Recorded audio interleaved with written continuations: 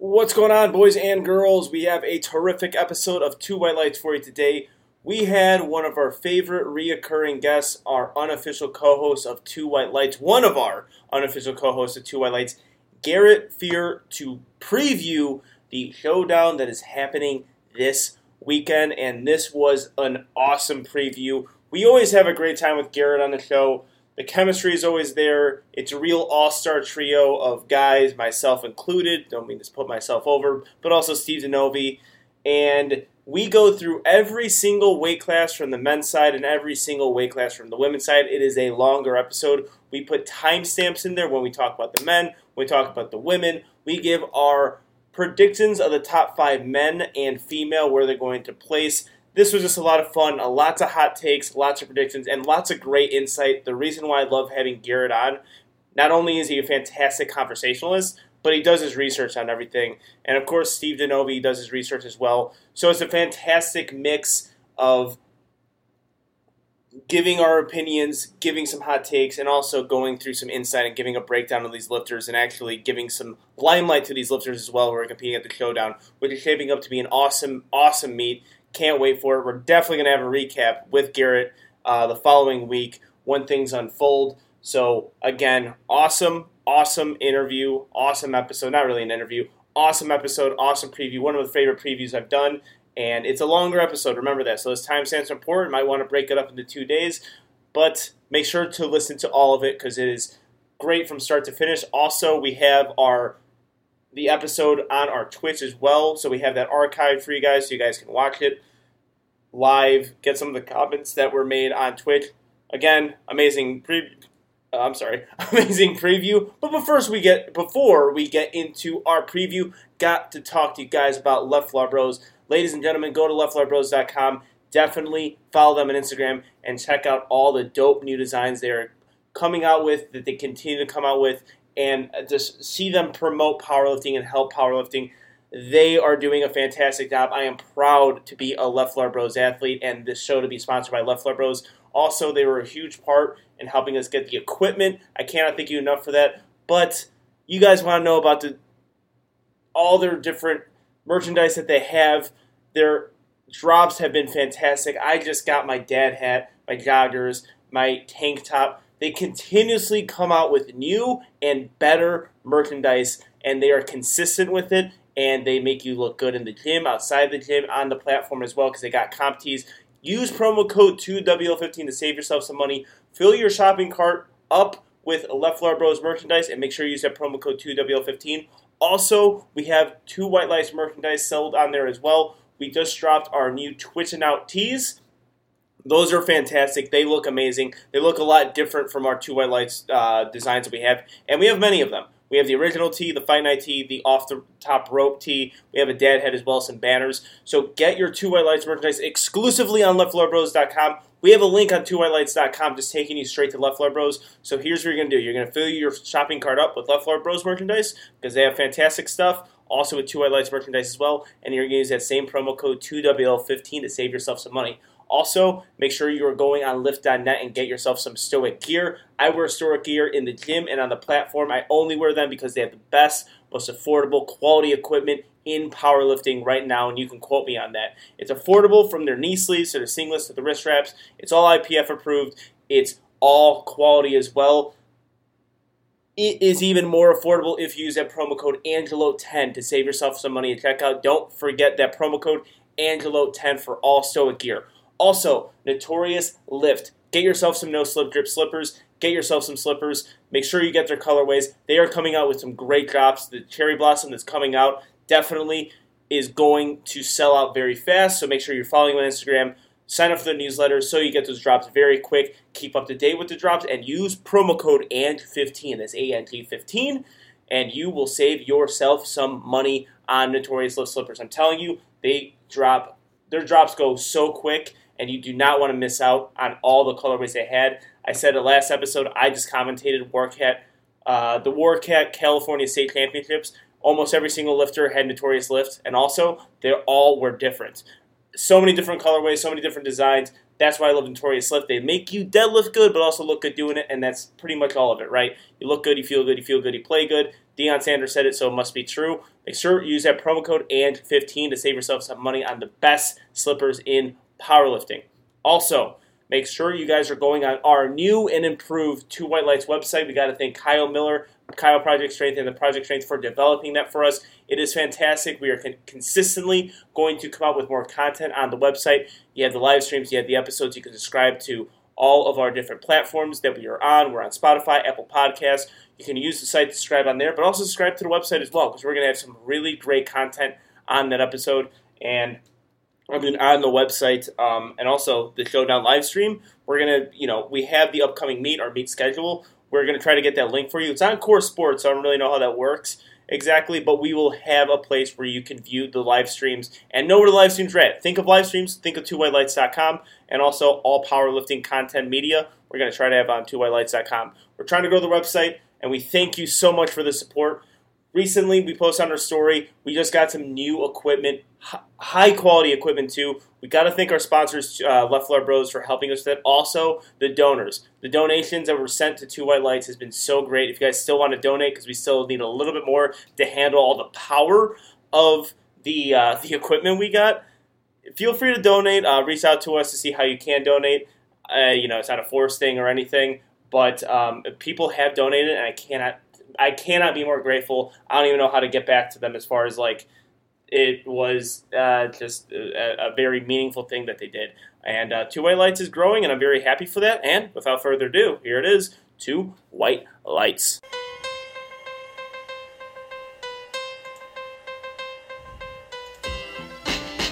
Ooh, baby, I like it raw. Yeah, baby, I like it raw. Ooh, baby, I like it raw. Baby, I like it raw. Shimmy, shimmy, y'all, shimmy, yam, shimmy, yeah. Give me the mic so I can take it away. Off on the natural charge, Bon Voyage. Yeah, from the home of the Dodger Brooklyn squad. And as promised, we have us a Two White Lights favorite, a preview show, and Garrett Fear helping us with the preview show of the Showdown that's coming up this week. I am very excited for this. Garrett, it's so nice to see you. Oh, it's always nice to see you two babies. I love being in a virtual room with you guys. We got to work out where we're in an actual room together soon. And if you guys saw, we got some Two White Lights equipment, so that can actually happen one of these days. I'm very excited about that. I'm stoked about that. Only thing I'm disappointed about, the last podcast we did, we had seen nipples by this point. We haven't seen nipples yet. We have? Hold, please. Oh, there we go. We're live on Twitch, too, so that's good. At Twitch, too, they're going to start. I got to put 18-plus mature content. All of our 4 viewers right now got a really great, and we're 3 of them, so we got a really great show for that. Shout out to the other guy. But we have a preview for the Showdown. We do this for every big meet. So this actually came up in conversation recently, and I think it's a good place to start. The Showdown had so much hype going into a few months ago. It was incredibly hyped. A lot of lifters were signed on to do it. They were amped. We had a show on it, comparing it to the Rum. And since then, it's lost a little bit of luster because this happens in powerlifting a lot. Lifters have their interest in doing the meets, but injuries happen, life happens, and lifters drop out. But still, I think that just clouds the fact that it's still a really, really great meet, stacked roster, amazing lifters. You're going to get some amazing battles in there. It's just the troubles of promoting a meet 15 weeks before lifters start their prep. Yeah, I think this for a long time was pointed out as an issue on the untested side, but I think that was mainly because the circuit APL side was just so cut and dry. It was state meets, regional meets, national meets, IPF. So everybody kind of had their plan already laid out. Now that you're starting to see meets like the Virginia Pro being thrown in on the tested side, you're kind of seeing that same thing here. The meet blows up, all these people sign up for it. We're 16, 20 plus weeks out, and then before you know it, people just start falling like flies. And that's kind of always what happens with these high-level meets. Kern, Tribute, Pioneer Open, Big Dogs, Showdown. This always happens. You know, it sucks because it's almost like especially when you first read the roster, like the first time that roster's published, and you see like 120 of literally the leaders on the planet, and like the potential storylines that can be created, the potential breakout performances that we as spectators and fans would get to see, those all kind of dissipate very, very quickly, and then it just kind of becomes the same meat that we've seen before, or the same 5 people take. I don't think we're quite there where we're going to see the same 5 people destroy the meat. And even if we do, I think we'll see a lot of performances this time around from people who we haven't got to see best yet. So regardless of the situation, as far as advertising for contests goes too early, I'm excited for this one. Really excited for this one. I am too, and you made a good point that's happening on the tested side as well, because like the Virginia Pro, we have all these people signed up, and then as things happen, as developments happen, they drop out, whether it be injury or just them just not wanting to do the meet. And then when Showdown happened, it was we had Ashton Ruska, who was slated to do it, Sean Noriega, Daniela Mello, and that was just like given the circumstance because we didn't know what the hell was going to happen with IPF Worlds and what we wanted to do as far as just like the lifters were openly taking suspensions. And now that it's completely changed, and then you have nationals, you kind of have a schedule for USAPL. The USAPL lifters dip a little bit; they get out of that, and then then the Showdown loses a little bit of its hype, if you will, and then hyping up the meet, like from this the meet director standpoint or people involved in it, you kind of lose it because that was one of the big storylines. But again, it's a shame because then you have this idea that it's not as good as a meet, and it is. Like, it's a fantastic meet. Like, when looking through the roster, you are not going to see a better meet, or typically throughout powerlifting throughout a year. Like, this is just incredibly stacked for men and female, and if it wasn't stacked, we wouldn't have a preview show on it, right? So we're doing a preview show on it. It's got to be stacked. I think compared to some other untested meets in the Showdown even last year, though, I mean, there's always going to be dropouts. I think the reasons on the tested side that it has kept people accountable is because of those stepping stones. You feel like you have to do the meet. This, you don't have to. I just wait till the hybrid showdown or I wait till the next one.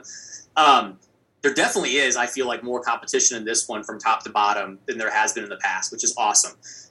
One question I have here, because this is where some of the hype was really high and we haven't heard much, is they're really hyping about all this production stuff that they were going to be doing. And then we never really heard much about what was that. I do know they are live streaming through Core Sports, and you're going to be commentating. Do you know much about the Core Sports? Is it you running it and just goes to their broadcast, or are they coming in and actually setting things up? So, Core Sports does do. They are they're hosting the live stream, but the actual company that does the live stream is called LDV Sports. Means Let's Do Video. That's ran by Ana Perez and David Maldo. And as far as I know, they are the ones coming in and actually production as far as live stream goes. Essentially, Angelo, if you remember what we did at the Hoosier Cup, It's going to be that, but like extreme. It's going to be a similar concept, except they're actually, as far as I know, they're actually going to be there and essentially be the producers of the event. Where the last time around, I was the producer and I was hosting. Yeah. So I was kind of like flipping buttons and, all that stuff. So as far as I know, they'll actually be in charge of doing that this time around. So as far as I know, the live stream production is going to be high value. I will say I do know that Luke was the meet director. He was pretty skeptical about a month ago. Meet was honestly even going to happen. About a month ago, I don't know if you guys remember, all of the COVID stuff kind of started kicking back up. People were getting scared, and places started shutting down and re-mandating masks and stuff like that. So he wasn't even sure if it was going to happen. So I know he was pretty heavy with the trigger. He wasn't on much of the stuff. I'm sure the production value will still be wonderful as far as the live stream goes. As far as the in-house production value, I don't know how different it's going to be from the year before. It is in the same venue, which, by the way, is an amazing venue. It's one of the biggest CrossFit gyms I've ever seen. It's in an old warehouse. It's awesome. Like, the lighting is great. It's sick. I hope that what we were told as far as production value, I hope that what we were told is what is there. I hope that we still see that high level of production. Obviously, that's something that the three of us have all been kind of hoping or pushing for in powerlifting is higher production values. Like for example, what USAPL Virginia has been doing. Those meets are just such high production. The live streams haven't been great, but at contests like this, you kind of need to see the high level of production value in the stream, in the virtual end of things, and in the physical end of things. Yeah. So I really do hope that we see that this time around. I think especially with a meet like this, that's this stack that has this many competitors, I think it could really be a really big draw as far as spectation goes. I know you've just been traveling. Were you at Chico's meet in Ohio? Oh yeah, I was. Was that yes, I was. Yes, it absolutely was. Chico is also competing in this meet. Mm-hmm. He got really road poisoning like a week and a half ago, 2 weeks ago. And 3 weeks ago, and he literally lost like 10 keys in body weight. Like literally, he looked sick when I saw him. But dude, it was amazing. Chico is consistently doing that for every contest, and he's got all these nice little details that you'd never even think about. I mean, you'd never bother to think that like, for example, the last meet that he did was a 9/11 tribute contest, the one that we're talking about. And a nice little touch that he did is, I'm sure you guys heard recently, rest in peace, to all of the soldiers who lost their lives in Afghanistan. There's 13 soldiers, I believe. He laid out 13 chairs, tribute chairs, white sheets, American flags, and it was just such this nice little touch where it's like it actually felt like it meant something. It wasn't just for production value. It wasn't just to get people to love it. It was like he wanted to actually show that respect. And from anything from that all the way to his warm-up rooms, to the ease of access for competitors coming into the contest and spectators. I mean, Chico does an absolutely wonderful job. Chico Coin is the man. Yeah. And one thing, I said that and I forgot one thing, is the one issue, like I was thinking it would be super cool if we could get even more people collaborating on a big untested meet that really just continues to rule.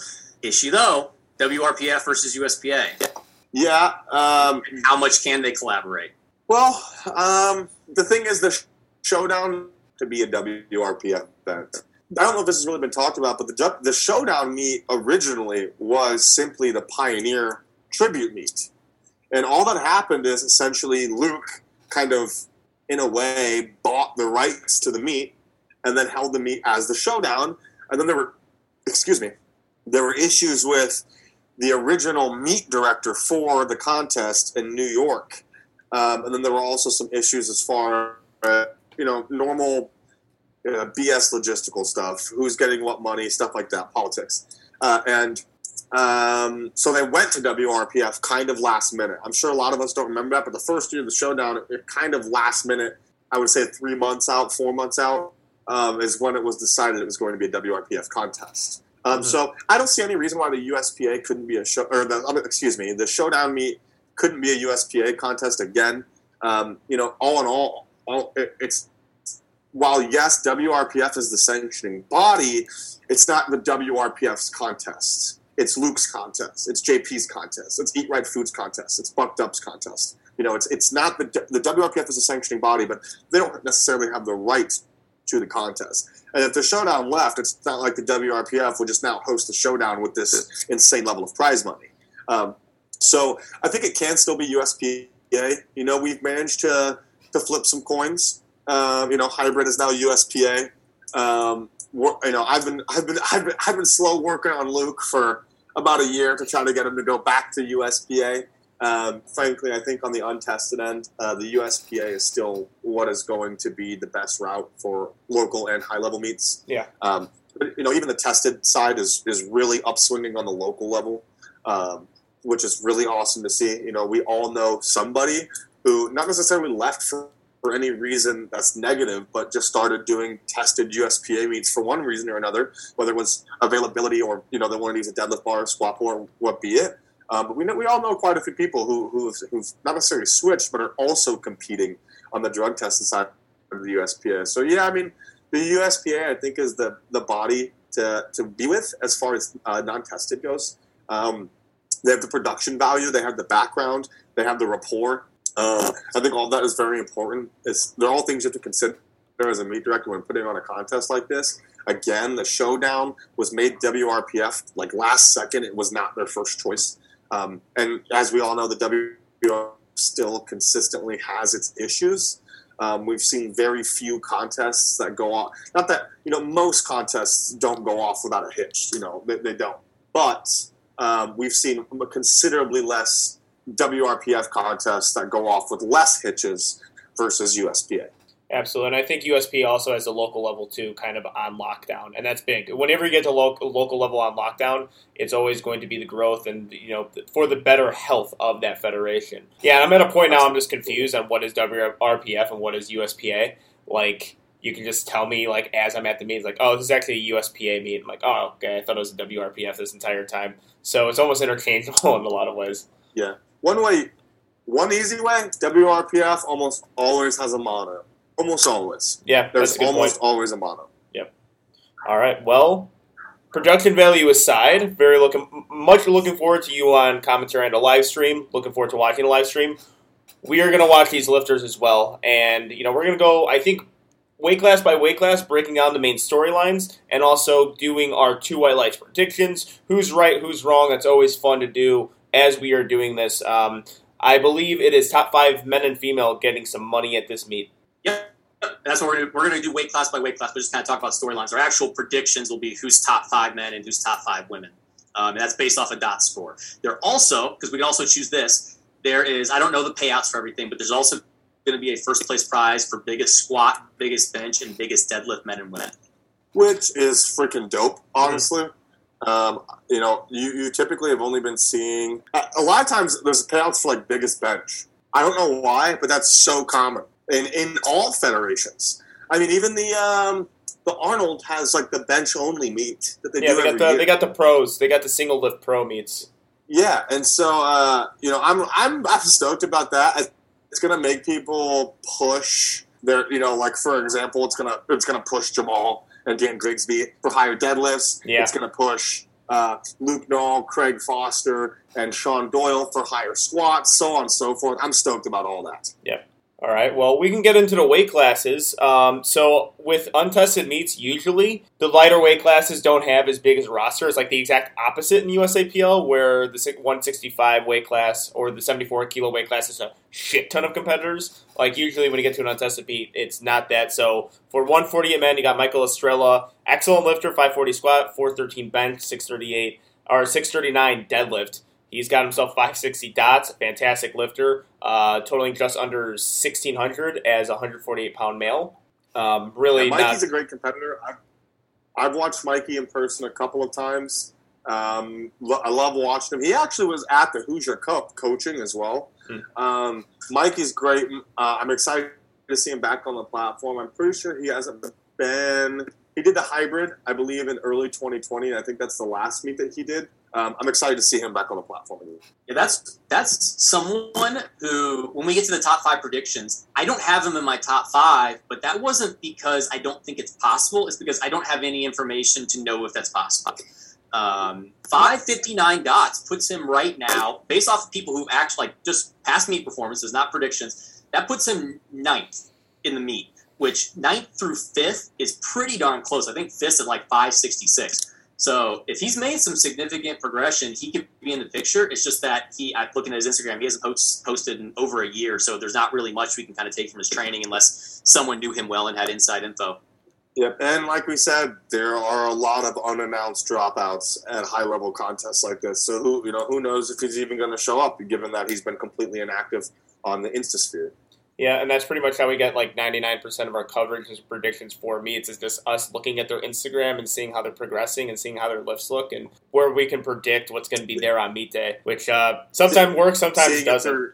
Seeing if they're even mentioning how far out they are from a meet. I know there's been a couple of situations where, I'm going through and looking at the competitors for the contest, looking at the roster, and I'll pull up their Instagram and like their training is not reflective of what most people would be doing 4 or 5 weeks out. It's like, okay, I don't really know what's going on here. Well, that's what happened with Candido for the Hoosier Cup. I was just watching his training. I'm like, the fuck? I'm like, there's no way he's competing at this meet, right? No one's hitting a set of 12. By the way, thanks, Johnny, for never letting me know that you weren't doing the meet. You ignored my DMs, my emails, and my text messages. Real cool, you freaking flake. Yeah, I knew once I bought that up, my face turned red. I'm like, oh yeah, shit, that wasn't a great scenario that happened there, and I was pissed off about that too. Yeah, and I know you would be too, because that was your meat. I was really upset about that, man. I gave away a shit ton of money, a bunch of money, and I would have Candido come and do the contest, and he just never told me that he wasn't doing it. Yeah, I remember Steve was telling me, he's like, Candido's not doing his meet, right? He's hitting like a weird set of 12 on squat. Like, you don't do that when you're peaking for a meet. Like, he's on the roster, but, I'm assuming no, right? And also just the way, like, the training looks. But, that's buried in the past, I guess. The great thing is, though, we're on Twitch, so we have all live this. we have the live reactions of this, so this is fantastic. This is why you got to get live shit going. All right, but yeah, all right. So we have that in the 148-pound weight class on 165-pound males. Still the same thing. Not a big high population weight class. Not a lot of lifters going into it. Do you for lifters that stick out to you, Garrett? Is there anyone here? Because I know we have Ryan Loverich. With a solid 538 dots, and they're probably going to take the lead. Yeah, 165. Loverich looks like he's going to kind of take it. Though I will say the totals aren't very far off. Loverich, I believe, weighed in super light for his contest, so his dots was even higher. I'm pretty sure. I want to say Loverich was going for 148 at his last contest, and then didn't make weight. I have to double check. No, he didn't. He went at 75. But regardless. He also did, he improved in 9 months, going from wraps to raw, put like another 15 kilos on his squat. He's been competing since 2018, though his DOT score, his coefficient, has remained right around the same level. You see only one USPA meet on his record, which was actually his best meet. So it looks like he's probably been improving over time. So if I had to guess, we'll see a little bit of a better improved performance from Loverich. But again, I haven't seen too much of him. I've never seen, and I could not find, Jake Rosenthal's Instagram, his open powerlifting, nothing. I don't even know how this guy got into the meet if there's no credentials whatsoever. But who knows? As for Zach Can, I believe he's a younger competitor, up and coming. So regardless, I'm always excited to see people kind of make their first footsteps onto these higher level meets. Mm-hmm. I've been a part of this circuit before as a competitor, and the first couple times you do it, man, it is exhilarating. So the reason the DOT scores are so different there is Zach's last meet, he weighed 177. He hasn't competed at 165 since 2019. Oh, that's scary. So, yes. Well, that's one of those things, too, is like, we have these people, not saying this is going to be Zach, but untested meets, you're going to have some people showing up wanting to win money, so they're going to cut a lot of weight, and how many of these people, well, the good thing is, like, in the sense of the money, you don't have to make weight per se, but we might see some more aggressive weight cuts because of that. Yeah. Well, that and the 24-hour weigh-in.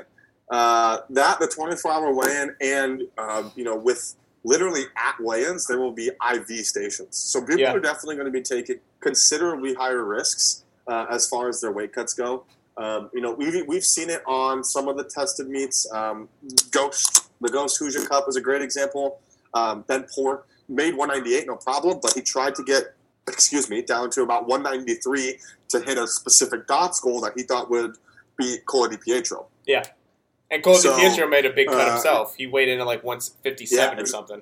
Yeah, exactly. So, we're definitely going to see more of that. I don't think we're going to see as much of that from the 100-kilo plus weight classes, but we'll see quite a bit of that in the 90 kilos and under. Mm-hmm.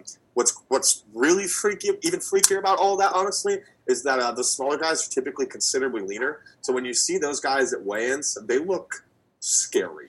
Yeah. They look scary. Well, I got to ask this question. There's no curtains going to be at this weigh-in, right? What? There's going to be no curtains? I mean, to hang off of it just a little bit, or just maybe to put your hand on it? They're like, we got to remove all curtains now. You got to weigh in butt ass naked. At CrossFit gym, and it's at the CrossFit gym, and they have rings hanging from the bars. Hopefully, those rings aren't right above the For scale. those of you who don't know what he's referencing, I'm just going to point it out immediately. Gerald Biona got kicked out of the Kern this last year. He got caught trying to cheat and hanging on the tent poles. He was like attempting to suspend himself from the tent as if nobody noticed. That's the joke. Yeah, and then what you said too. He himself, he was showing the pictures of like his weight because he's like 130 pounds or something. He was just so ridiculously peeled and dehydrated, and it was just kind of scary to look at, to like watch that. So yeah, that's what you do see on the untested side. Also, by the way, I had to test it out myself. That fucking works. If you just put your hand a little bit on a table, on a scale, I seriously made my weight fluctuate between like 160 pounds to 185 pounds. And it was just a little bit of pressure.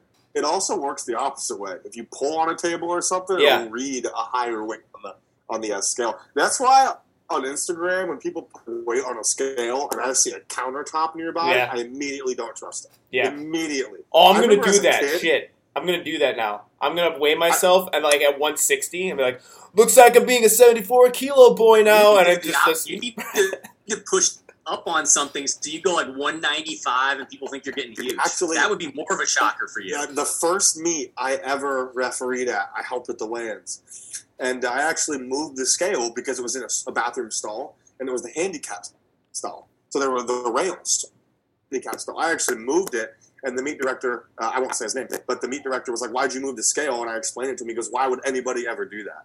And here we are, a couple of years later, and it's been done on a high level. Yep.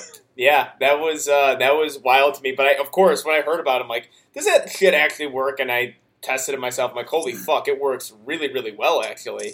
I didn't know that, but yeah, that's physics, Daddy. Yeah, that's physics. Yeah, so I'm confident we won't see any of that at this meet.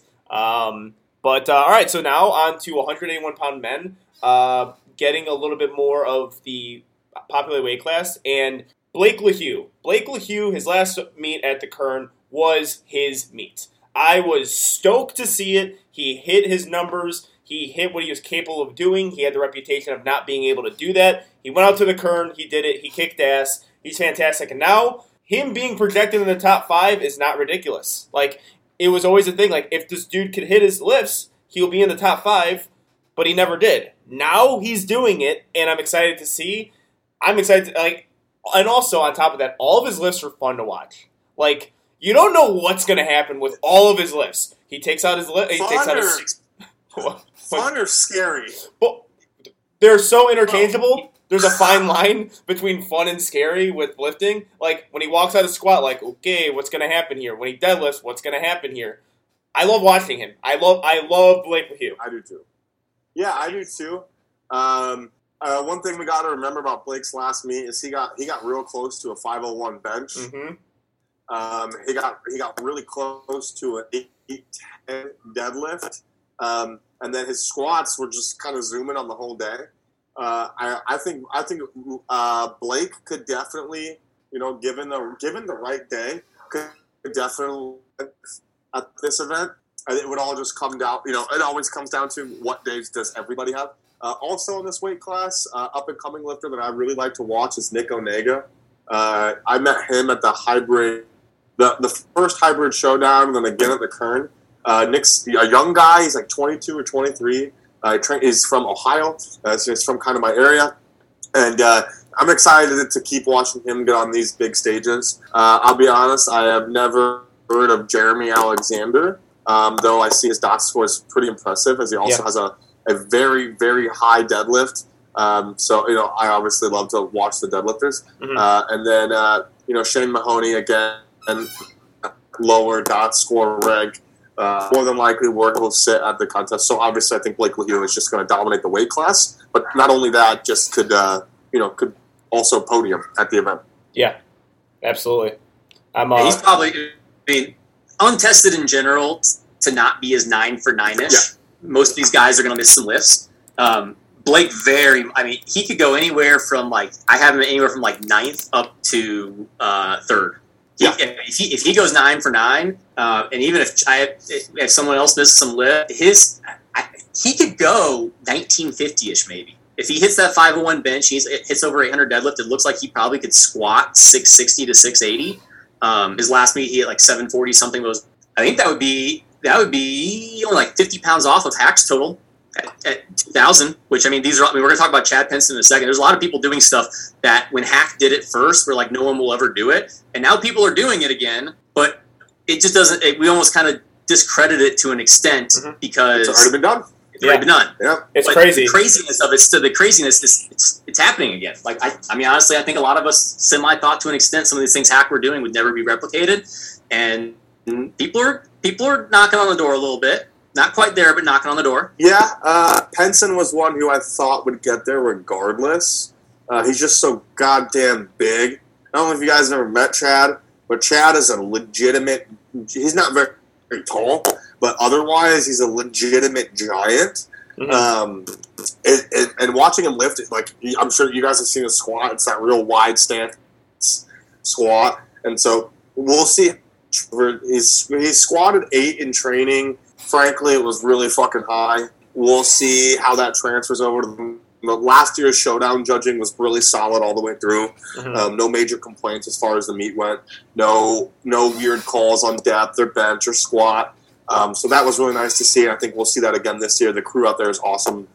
So we'll just kind of have to see what happens with Chad as far as the squat goes. And even comparing some of these guys who competed at the Kern, while yes, some of them did wraps or a few did sleeves. Frankly, the depth calls at the Kern were just not the greatest. So we'll see if that how that comes into play in this contest as far as people's depth goes. I think we're going to see a lot missed attempts on squat and potentially even a few bombs. Yeah. There are some other guys who we'll talk about later who have only competed in RPS meets, UPA meets, or have done those meets and put up crazy 800-pound squats, then gone and done a USPA meet and put up, barely put up 716. So we'll talk a little more about that later. But I definitely think depth calls are going to play a role in Chad's performance based on his training depth. Now, I do know a lot of people at the high level who don't squat to depth in training and then do just fine on meet day. Yeah. I discredit that saying on the local level. A lot of the local competitors, more inexperienced competitors, they don't have the body awareness or the experience to be able to make that change come contest day. But as on the high level, it's a big difference. A lot of guys can come into the meet and dunk their squats if they need to. Yeah. Well, let's just talk about it now, the 198 weight class, since we're there. We're talking about Chad. I agree, and I do agree with you. I mean, Chad, he was on 2 white lights. He said it himself, in wraps, that's my shit. That's where I can actually beat Hack. Raw, it sways incredibly to Hack. Hack is the best raw lifter in the world. And, he just really doesn't need to put on wraps because that's how good his raw lifting is. Depth is going to be important. I do recall the initially when they started the Showdown rosters, there was a few memes going around, a few sayings already people were complaining about the depth calls and how overly strict they were going to be for those lifters who are RPS lifers and people who squat high in training. They're all it's a little too strict. It's the meet, we're 30 million weeks out from this meet and you're already complaining about the depth calls. Let's wait till we get there. And it is strict and it's, I think, always easier to judge. Raw lifting and wrap lifting, it's easier to judge. So you are going to get some real accurate squat depth calls. That's going to be really important for those lifters going forward. One specifically in this weight class, Carlos Moran dropped out. He injured himself. Carlos Moran was one who, his Instagram is the Winter Wolves. He was one who I really thought had a chance based on his training. He was having some pretty solid training. I think he potentially could have broken the top 5, but it was obviously very tough on him, and he ended up getting hurt. One lifter in this weight class who I'm really excited to watch for a lot of reasons is Austin Dodd. So a lot of people don't know this, but Austin Dodd actually has or did have, he might still have it. I think Chad has it now, but he did have, before Chad took it, he had the 198 rap squat record. Mm-hmm. And I believe he still has the number 2 rep squat. But this was one of the squats in November of last year that I made that ragey video about on my page about how powerlifting fucking sucks. Because in the same weekend, him and Phil Herndon, who, by the way, I love Phil Herndon, guys. Everyone thinks we have like a super beef. We really don't. My complaint was always about the squats. But in the same weekend, they put up squats that were just ridiculously high. Austin's was a world record, and Phil's was like number 2. Yeah.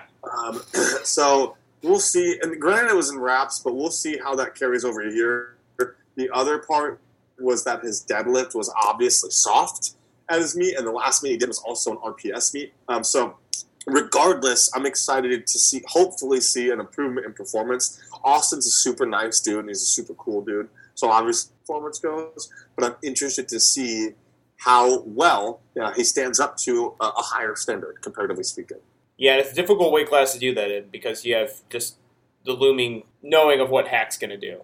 Like, this is like, he's so damn good, Hack, it's hard talking about him. Like, I can't it's hard to analyze Hack. I agree. He's so fucking good at powerlifting that I'm just like trying to sit here trying to figure out things. Like, he's just going to be so much stronger than a lot of the field, and it doesn't, like, I guess the interesting thing would be if he takes regression as opposed to progression. Because we're so used to the progression of them. Like, so that would be the thing as a person who talks about powerlifting and tries to break down performances. That would be the thing that I would have to look for because the dude is just so fucking unreal. Like, training seems to always be amazing. His meets seem to always go well. I know Kern wasn't his best meet, but it was still ridiculously great. And he had to compete raw against rap lifters and still try to put up a total that's best overall. That's ridiculous. Very difficult to do. It's crazy. Yeah, part of the thing with Hack, too, is, man, he's got a freaking clutch gene. And clutch genes are just outright unpredictable. And for those of you who don't, for 3 at the Kern opening, he ended up upping his opener to like 815. It was like 370. And initially his opener was supposed to be like 740 or 760. It was something considerably lighter. Jump immediately to 400 to attempt to pull for the win on 2 attempts. So even on a 7-for-9 day, and not capitalizing on his best lift, arguably his best lift, his bench is also extreme. He still put up the highest raw dots done at the time, which was a 627. In my opinion, I think it should be looked at as fairly obvious that Hack's going to pull away this weight class. Obviously, I think it's an obvious second as well, as far as Chad Penson. I think where it's going to become a little more tricky is trying to figure out Penson's placing in the overall. Yeah, for sure. The one thing I'll throw about Hack, that's a storyline. We were just talking like a year or so ago about like a guy finally breaking a 600 Wilks or Dots. And then we were like, well, it's still ridiculous because they'll never actually match women because it's too biased towards women at the high level of Wilks and Dots. He possibly might have the highest Dots score at this meet between men and women. And that includes the all-time Dots record holder in Christy Hawkins, which we'll get to Christy in a bit. I believe she's injured, so that's why I'm down-ticking her a bit. I don't think she's going to come with the biggest squat she's had. I've got Hack, if he puts it all together, 760, 583, 881 would be a 652.97 dot score.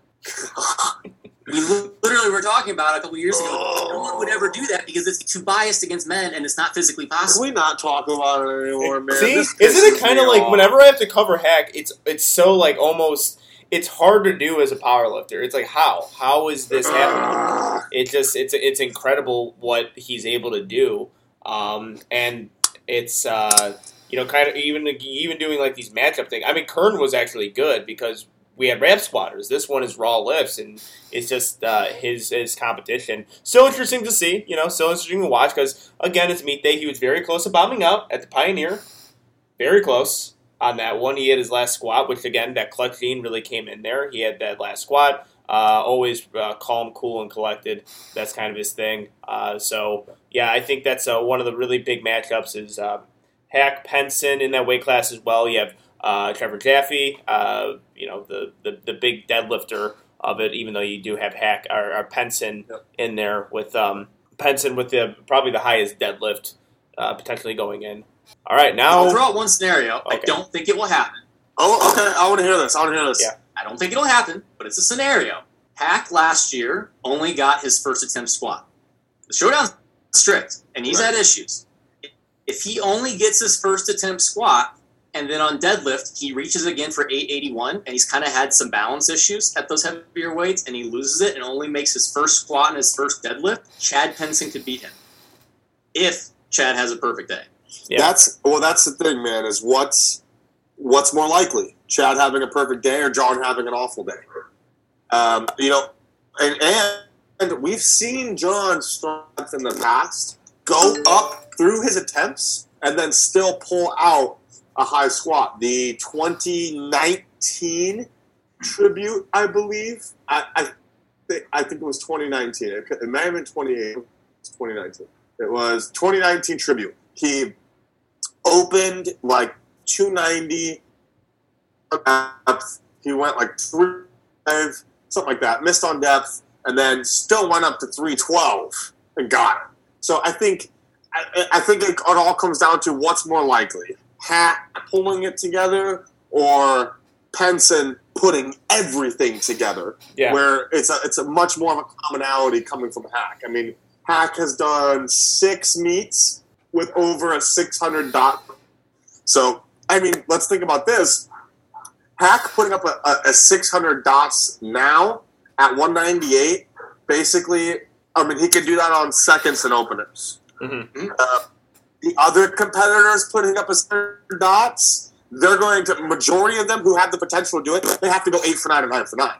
Hack can do it on a 4 for 9 day, which is mind-boggling. Yeah. Well, this is. Let's be clear. I don't think it's going to happen. Just a scenario. I am more thinking Hack's going to have a super meet because of how well his training's been going. Yeah, it pisses me off, dude. Yeah, well, I mean, it sounds reminiscent of the Taylor Atwood discussion we had for the preview of Nationals. Like, if Atwood misses his lifts and Austin is perfect for the day, Atwood could lose, and then it's like, yeah, but when does that ever happen? And on top of that, we have to count on everyone else being perfect. Like, that's usually the good indicator of... Yeah. So, not out of the question by any means. Just unlikely. Okay. Yeah. Let's move on to 220. We always spend a lot of time in the 198 division. So, 220, I'm super stoked for. 220 and 198 and 181 are my 3 favorite weight classes. Yeah. 220, for me, I reminisce, man. Think about the heyday. Dan Green, Brandon Lilly, Kevin Oak back in the day, T. Cummins, Pete Rubish, all those guys competing at 220. So it's exciting to see a full 220 roster, regardless of how we think they're going to fit into the podium here. Looking at the class, I think it's pretty obvious that the person who's probably going to pull the class away is between Joe Sullivan and Jordan Wong. I mean, those are the 2 most likely. One who I don't want to leave out of the potential of taking the class is Jordan Jarrell. Jordan Jarrell has done 2,000 on multiple occasions in knee wraps. If he can get his squat together on contest day, we'll see something really awesome from Jordan Jarrell. Another competitor I'm stoked. I love watching Jad Alame. Jad's coming back off of a big adductor injury he had in Utah at a contest. Jake Benson, I love watching. Jake may have dropped from the meet. I don't quite remember. I haven't seen much of his training. And I think, honestly, obviously everyone's looking to see Joe Sullivan hit an all-time world record squat now that Kevin Oak is going 242. Kevin Oak initially signed up at 220, but he's now going 242 again. One thing I don't want to overlook here, because looking at the numbers, he has the current lowest total in the class is Dawson Wyndham. I don't know if you guys have been keeping up on Dawson's training. He's benched 500 a couple of times. Dawson's gym benches aren't always the cleanest, but regardless, he's benched 500 a couple of times. Apparently, benched 540 in training. Squatted something like 730-ish. And then Dawson's pulled over 7 on multiple occasions, though he hasn't posted any of his deadlift training. I think as far as breakouts go, as an elite level competitor, not necessarily in clout or exposure, as far as breakouts go on the elite end, I think Dawson's going to surprise some people at this meet. Mm-hmm. I love watching Tarvin compete. Ronald Tarvin, he is like very much so like a WWE personality on the platform, and I absolutely love it. He does the what's that called? The you got look at me. What am I doing? Sign of the cross. What's it called? Yeah, yes, he does. Any Catholics in the chat want to help? Help Garrett out with that.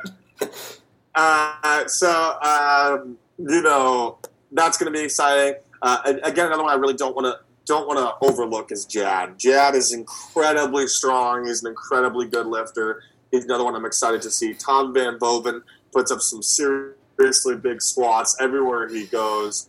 On a highly competitive class. Yeah. Like highly competitive. Probably the most competitive class on the day. Yeah, so if you take out Joe, obviously the favorite, I think 2 through 8 could all total around 1,900.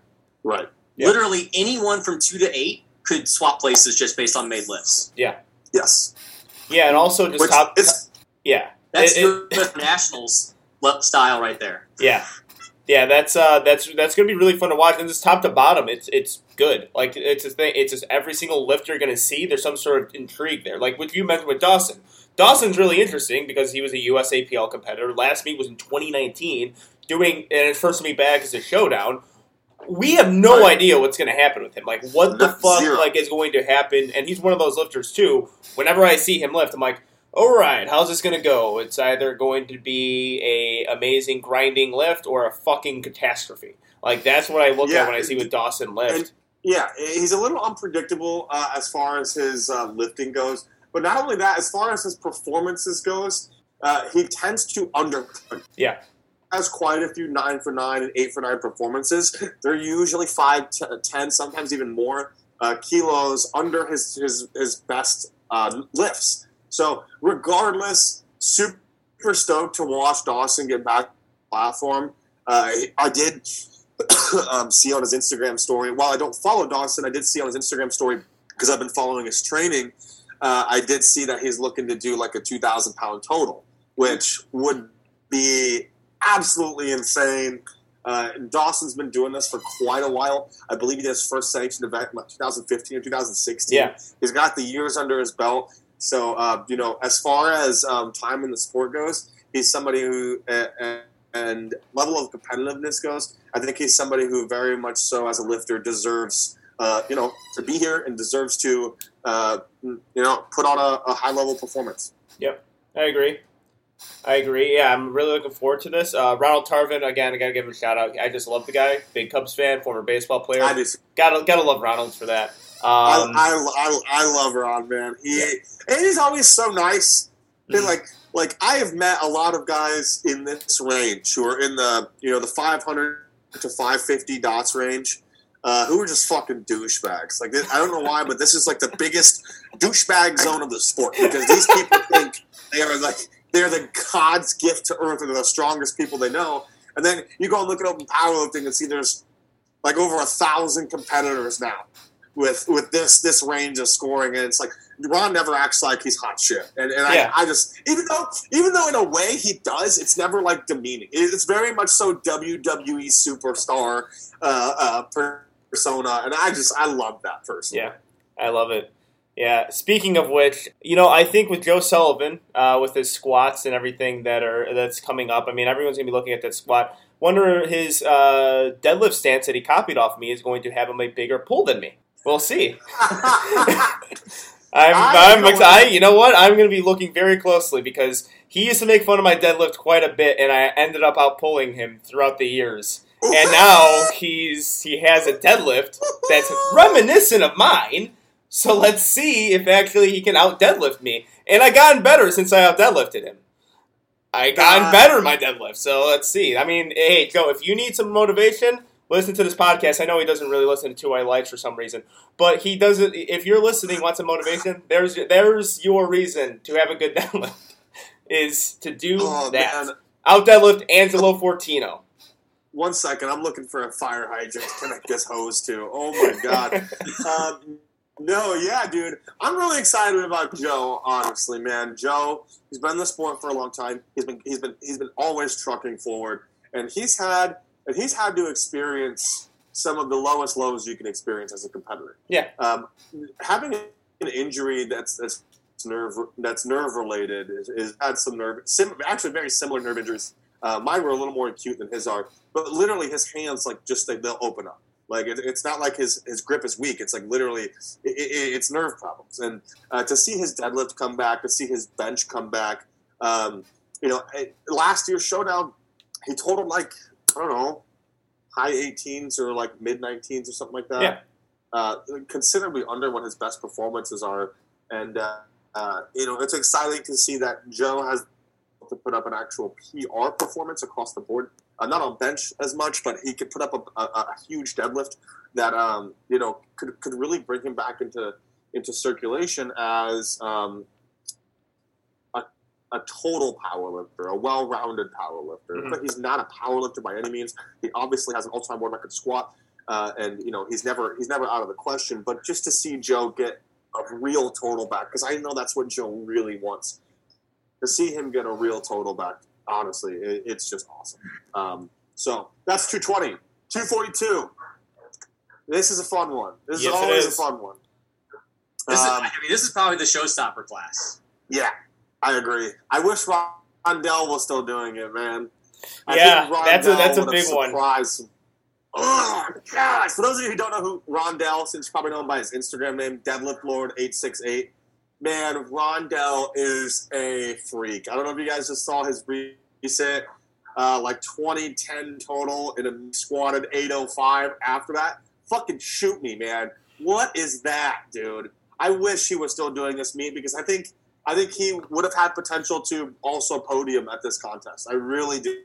Obviously, it would have depended on how the day went, but I really think he had a shot at that. He easily, he squatted that 800. He benches in the 5s, no problem consistently, and pulls in the 8s, no problem consistently. You do the math on that, dude. That's like 22 something, which is just absolutely outrageous. But as far as the class actually goes now, I think the pull away for this class is pretty obvious. Jamal Browner.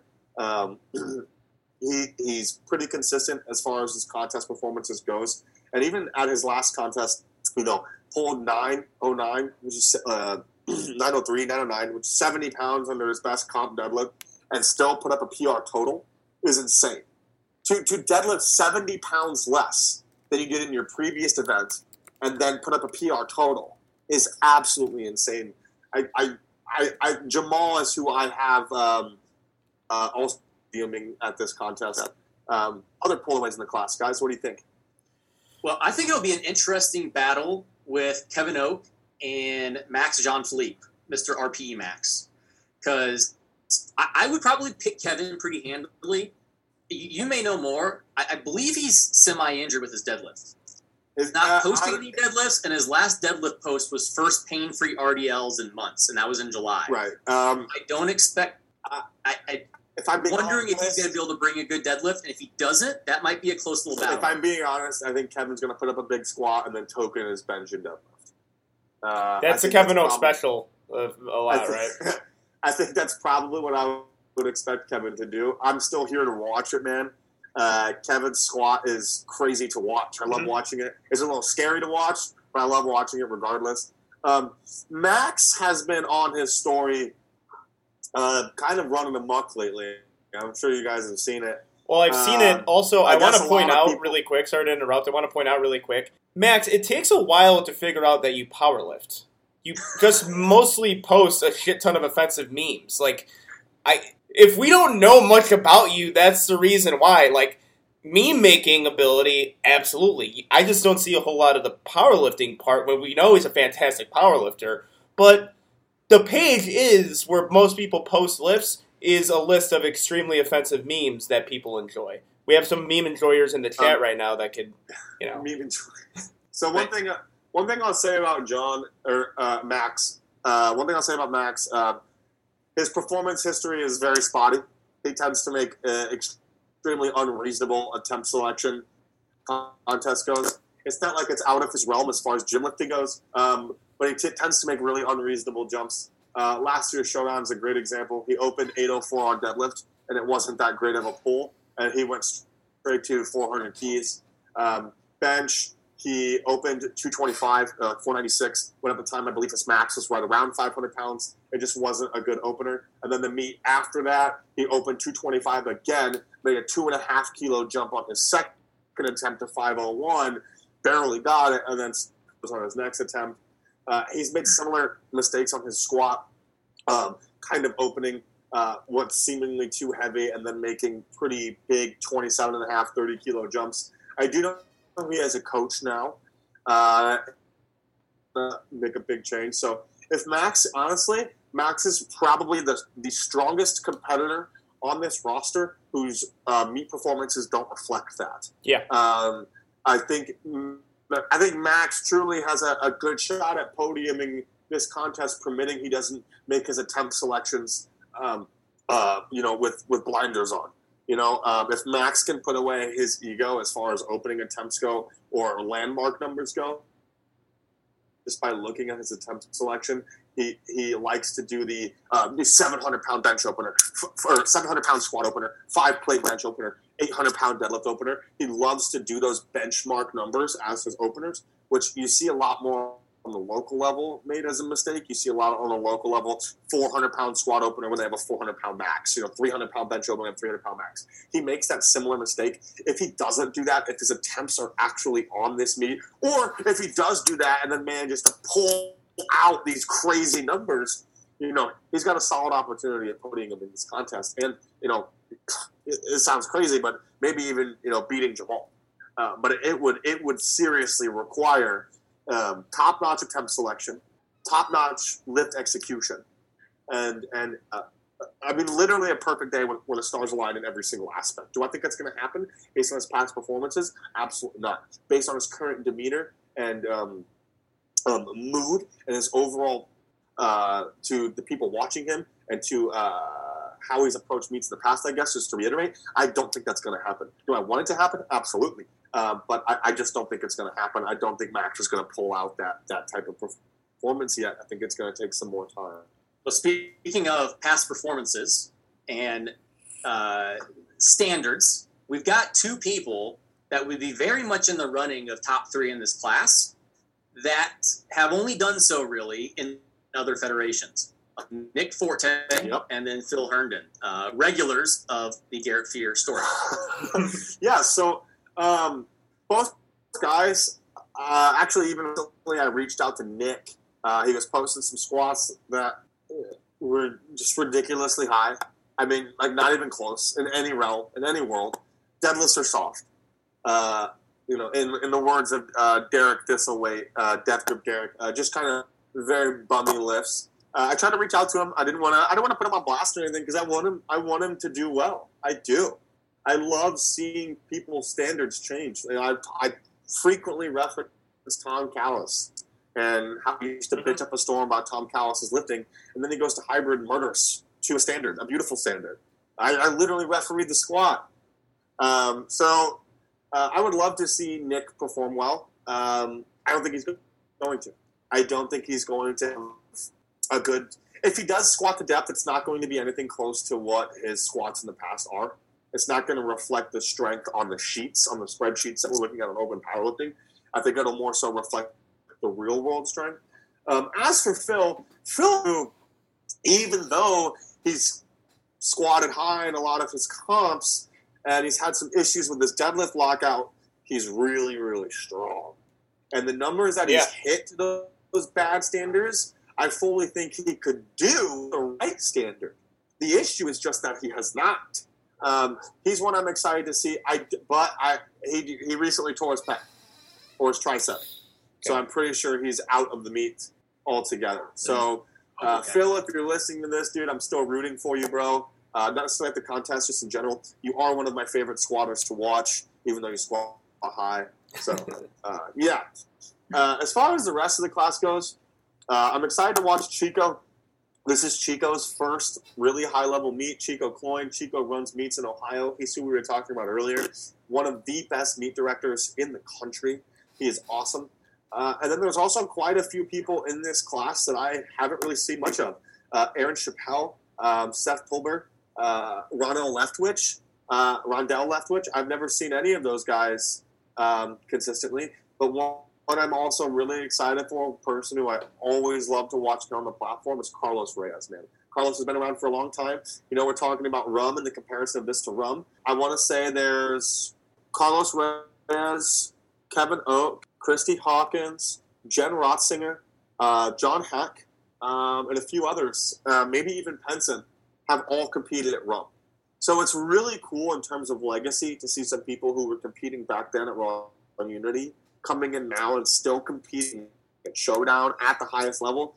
I absolutely love it. Well, Carlos, I was going to bring him up. He's the one that could sneak in, like, if Kevin's just going to take a squat and then sandbag, if Max makes issues with attempt selection, some other people don't hit depth, Carlos Reyes, looking at his attempt selection history, is solid. He's probably going to make his list. Carlos is a highly, highly intelligent lifter. And so he could come in and not necessarily be the strongest, per se, on, like, in literally, like, top-end strength, but performance-wise, I could very well see him sneaking into second place in this class. And I absolutely agree. And I actually think Carlos truly has a chance to podium. I don't know if you've watched a lot of his training, man, but this is some of the craziest training he's done, especially on squats, man. I think Carlos really has a chance to podium. Obviously, we never know how the deck is going to be stacked. But Carlos does have a chance. I'm not saying it's a high chance. He's not on my top 5 podium, but he definitely has a chance. Carlos, if you're listening to this, man, I am absolutely rooting for you. Yeah. I don't know. I want your opinions on this. This might be one of the more entertaining weight classes, simply based on just what you're going to see with, like, all the different lifters. Like, even with Nick Forte, what's going to happen? Is he going to get depth? Is he going to try to get depth? I think Nick's going to bomb. Yeah, it's like, exactly. As bad as it is to say, it's still, like, intriguing to watch someone if you, like, you're just wondering if they're going to bomb or not. Like, seriously, I tune in to, like, see if people figure it out or what they're going to do. Like, that, to me, is fascinating in powerlifting. So you start off there, then you have... To clarify, it's not to say that I want him to bomb. I really don't want that. So don't, I'm not a hater. Mm-hmm. For those who call me a hater. I'm just speaking realistic, man. Just based on his past performances. I want to say the only USPA meet he's done... He bombed out of. And we're going to have a very, very similar standard to that of the USPA, if not a better standard as far as across the board goes. So, yeah, he bombed out opening at 7'11". And that squat and sleeves otherwise is 750 pounds. What does it tell you? Yeah, exactly. What does it tell? So yeah, exactly. So, like, I'm looking at his most recent squat from 6 days ago. His most recent squat from 6 days ago, 705, was decently hard and wasn't quite there. Yeah. So as much as I want him to do well, what I would expect, here's what I expect. Honestly, he's going to open with a benchmark number on squat, probably 700, probably 705, somewhere in there. He's going to struggle on depth really hard, and if he gets to depth on any of them, he will not be strong enough to take it out of the hole. So, that is my absolute guess. As far as the rest of the class goes, I don't think we're going to see a lot of issues with depth as far as the rest of the class goes. Max is hit or miss as far as depth goes. Jamal is super consistent, very good in depth. Oak obviously dunks his stuff. Los dunks. Chico dunks. Man, I just still really wish Rondell was doing this. All right, 275. Hold on, but I gotta ask though. You're closer with Jamal. So what's the goal on his deadlift? Because this is like, we're not really talking about Jamal. What do you think the goal on his deadlift? Well, no, seriously. Well, all right. So I mean, I go and attend to your meet. He takes a sandbag kind of deadlift, which makes sense, right? Like, there wasn't any reason to push it that day. It was kind of a feeler meet. Right. Then he goes, and like 900 is there, it's consistent, but the greatest lift of all time, in my opinion, in powerlifting I was watching was a 972 deadlift. Are we just going to see, like, because this is an opportunity here. If he's gunning for a K, because I don't know if he is, if he's gunning for a K, his opener is going to have to be set relatively high. That leaves a high opportunity for him to bomb. Whenever you open super high on deadlift, you have an opportunity to bomb. It's there.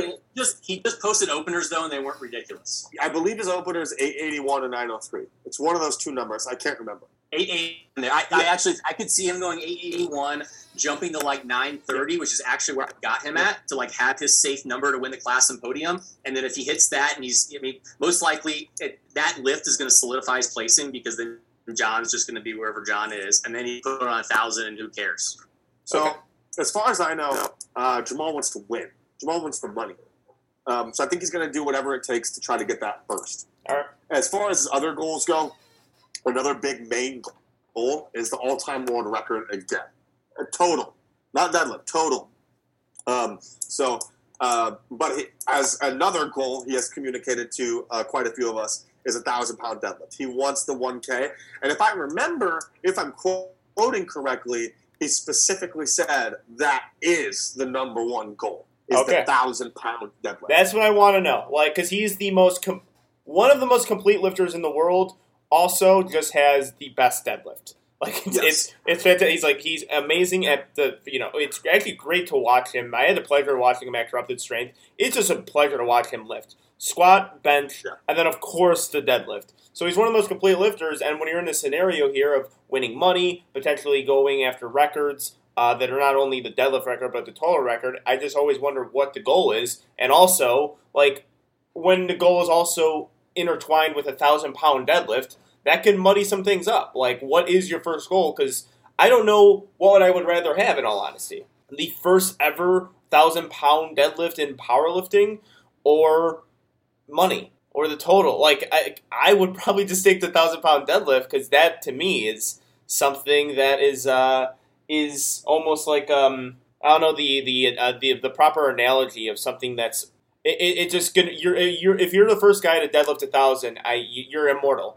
You will be immortalized in powerlifting. And I believe that's what he said to me, is that he wants to do a K because the 1,000-pound deadlift, as far as his lifting career goes, will project him further than an all-time world record total could. That'll expand far outside of just the powerlifting sphere. That will blow over into strongman, general fitness. Everywhere. Everyone will want to see him. Everyone will want to meet him. Everyone will want to work with him.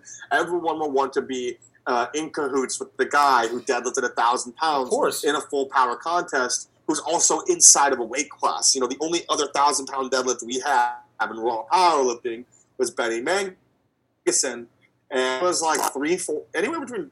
Honestly, I can't remember, but it was anywhere between like 340 pounds and 400 pounds. Regardless, he was a super heavyweight. And it was done deadlift only. So to potentially see it done in full power would be pretty sick. Yeah. But also, on the topic of 1,000-pound deadlifts, segueing into the 275-pound class, Grigsby. Dan Grigsby, man. Oh. Dan Grigsby had pulled 950 in comp at an RPE 8. I mean, it was just ridiculous. Talk about fuckable deadlifts. Definitely a lot of people look at his deadlift and they think it's like wonky, but it's truthfully one of the single most technically sound deadlifts you will ever see ever. Yeah. With that many plates on the barbell, slack alone is a major issue and a major factor to calculate for. And that dude handles it with absolute fucking poise every single time. I think Dan Grigsby is guaranteed going to pull a grand here. Pretty much guaranteed. I don't think there's anything else in his mind. I really don't. I think he'll put up something close to a 770 squat, 350 keys, and he'll bench mid fours. Which could, if he pulls a grand, dude, Danny is one of the kind of squeak in podium guys. It's like you don't really looking at past performances and what he's done. Danny's never pushed himself balls to the walls at a meet. I mean, the first world record he pulled, he didn't do it on accident, but that wasn't even in his mind going into the contest. He had pulled like 400 keys or something that prep, and then or maybe 903, and then he goes into the meet and pulls 943, 948, something like that at nothing. He's really far ahead of the rest of the class as far as totals going to go. Other than Zach Myers, I think Zach Myers is the obvious pull away as far as the total goes. in the class, but I'm not going to count out Danny as potentially beating him. He's not on my most likely, but I think it is 100% possible for Danny to beat Zach Myers, permitting he PR squat, PRs bench, and pulls a crazy deadlift. And I also don't think it's absolutely outrageous to say that Danny will pull over 1,000. I mean, legitimately. He never has grip issues. His technique is almost always on. No matter what point of the year you're watching Danny's training, it is on. His deadlift is on. He is the most consistent and technically proficient deadlifter above 242, even more so than Jamal. I mean, Jamal has a little more misses, a little more issues with grip, occasionally starts a little too forward. Danny never really has any of those problems. And if anything, I think the only problem we may see on Danny come meet day is his deadlifts are so fast, the top end whip may pull him back down. That is the only thing I'm worried about whatsoever as far as Danny's deadlift goes. There was a lot of hot takes there, and I'm very excited for this because if you stood up right now, would there be a tent pitched? Dude, I've Excited. I've been watching Danny for a long time, man, and he's a person that doesn't get the exposure he deserves. And again, this is kind of what I talked about with Zach Myers in the pre-show with you guys, is like there are some people who truthfully, in every avenue of their lives, are extraordinarily humble people. And they don't care to publish their training, to sell, to perform outside of the single event. Zach and Dan are both those guys. Mm-hmm. And what's crazy is you're not going to hear a lot of talk about those guys outside of us.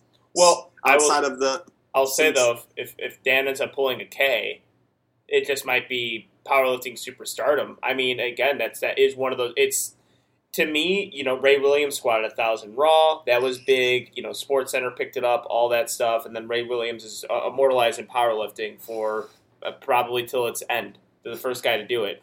If you be the first guy to pull, I don't care what federation it is, if you're the first guy to pull 1,000, okay. Also, the way he pulls it, too. The way he pulls it is like, you will see it. I think other, sports media outlets will get a glimpse of it, and it'll make its mark on social media and then expand from there. Like we'll be talking about it in just a completely different way. That's why I think the 1,000-pound deadlift is because I'm not a guy who really values the single lift as much as how it goes up to a total. I'm always a guy who values a total, but 1,000-pound deadlift is just that one number that's different for me. It's just, if you're the first guy to do it in a full power competition, then yeah. We're talking about Dan being underrated. I'm not going to go as far to think. I think I have him pulling the biggest deadlift of the meet. He's going to pull the biggest deadlift. I can agree with that. I don't have him challenging for this class, though. I do. I'll get to who that person in a second, who I think is just as underrated as Dan. The interesting thing is we got Dan, Andy Wong, Cade Proctor, and Shane Hunt, probably all around like 21 to 2150. This is another one of those classes like 220 where that like second to sixth place could be anyone based off of what happens. I agree. But I think there's a runaway winner, and that's Zach Myers. I mean, his last meet, 2265, but that was not his best meet. I think something happened on squat. He retook his second, didn't go as high. He's totaled 2321. I believe that's the all-time world record. That was in a USPA meet. He's done the showdown before. Someone's saying in the chat right now on Twitch, Zach is the most underrated lifter. And that's literally. I don't think that's a stretch. He may be, and I have him very strongly in my top 5. Yeah, I believe I'm quoted saying that somewhere. Is that Zach Myers is the most underrated lifters on the planet. Actually, my last meet, I competed with Zach's wife, and Zach was there. He helped handle me a little bit. And just one thing I want to reiterate to everybody: he's quite literally the most humble, genuine, and one of the nicest people you'll ever meet. And I don't think it's out of the question to see Zach do something like a 2,400-pound total at 275. Mm-hmm. I don't think it's out of the question. Obviously, it's a little bit far-reaching, but I've learned to reach a little farther when these meets come around, especially in the last 2.5 years. I mean, between Hack, Henson, Zach, Grigsby, Jamal, learning to reach a little bit farther is probably going to work in most people's favor as far as it goes at these high-level meets. As for the rest of the class, man, like you said, highly competitive class. I'm really excited to see John Oldman, another like WWE persona. Love me some John Oldman. He's my favorite. I love him. Anything as far as showmanship, spectatorship, he's great for the sport in that aspect. Everybody loves to watch Shane Hunt. Shane's probably going to put up. It's not unreasonable to think he's going to pull. If we do the math here, guys, it's really not crazy to say that we could see, upwards of 5 900+ pound deadlifts from 5 separate lifters. Shane Hunt, Dan Grigsby, Jamal Browner, John Hack has a shot at a 900-pound deadlift, and then Sean Doyle. And like that to me, and then there's a couple of guys too who there's a chance, and even they could throw up something close to that 880 at least.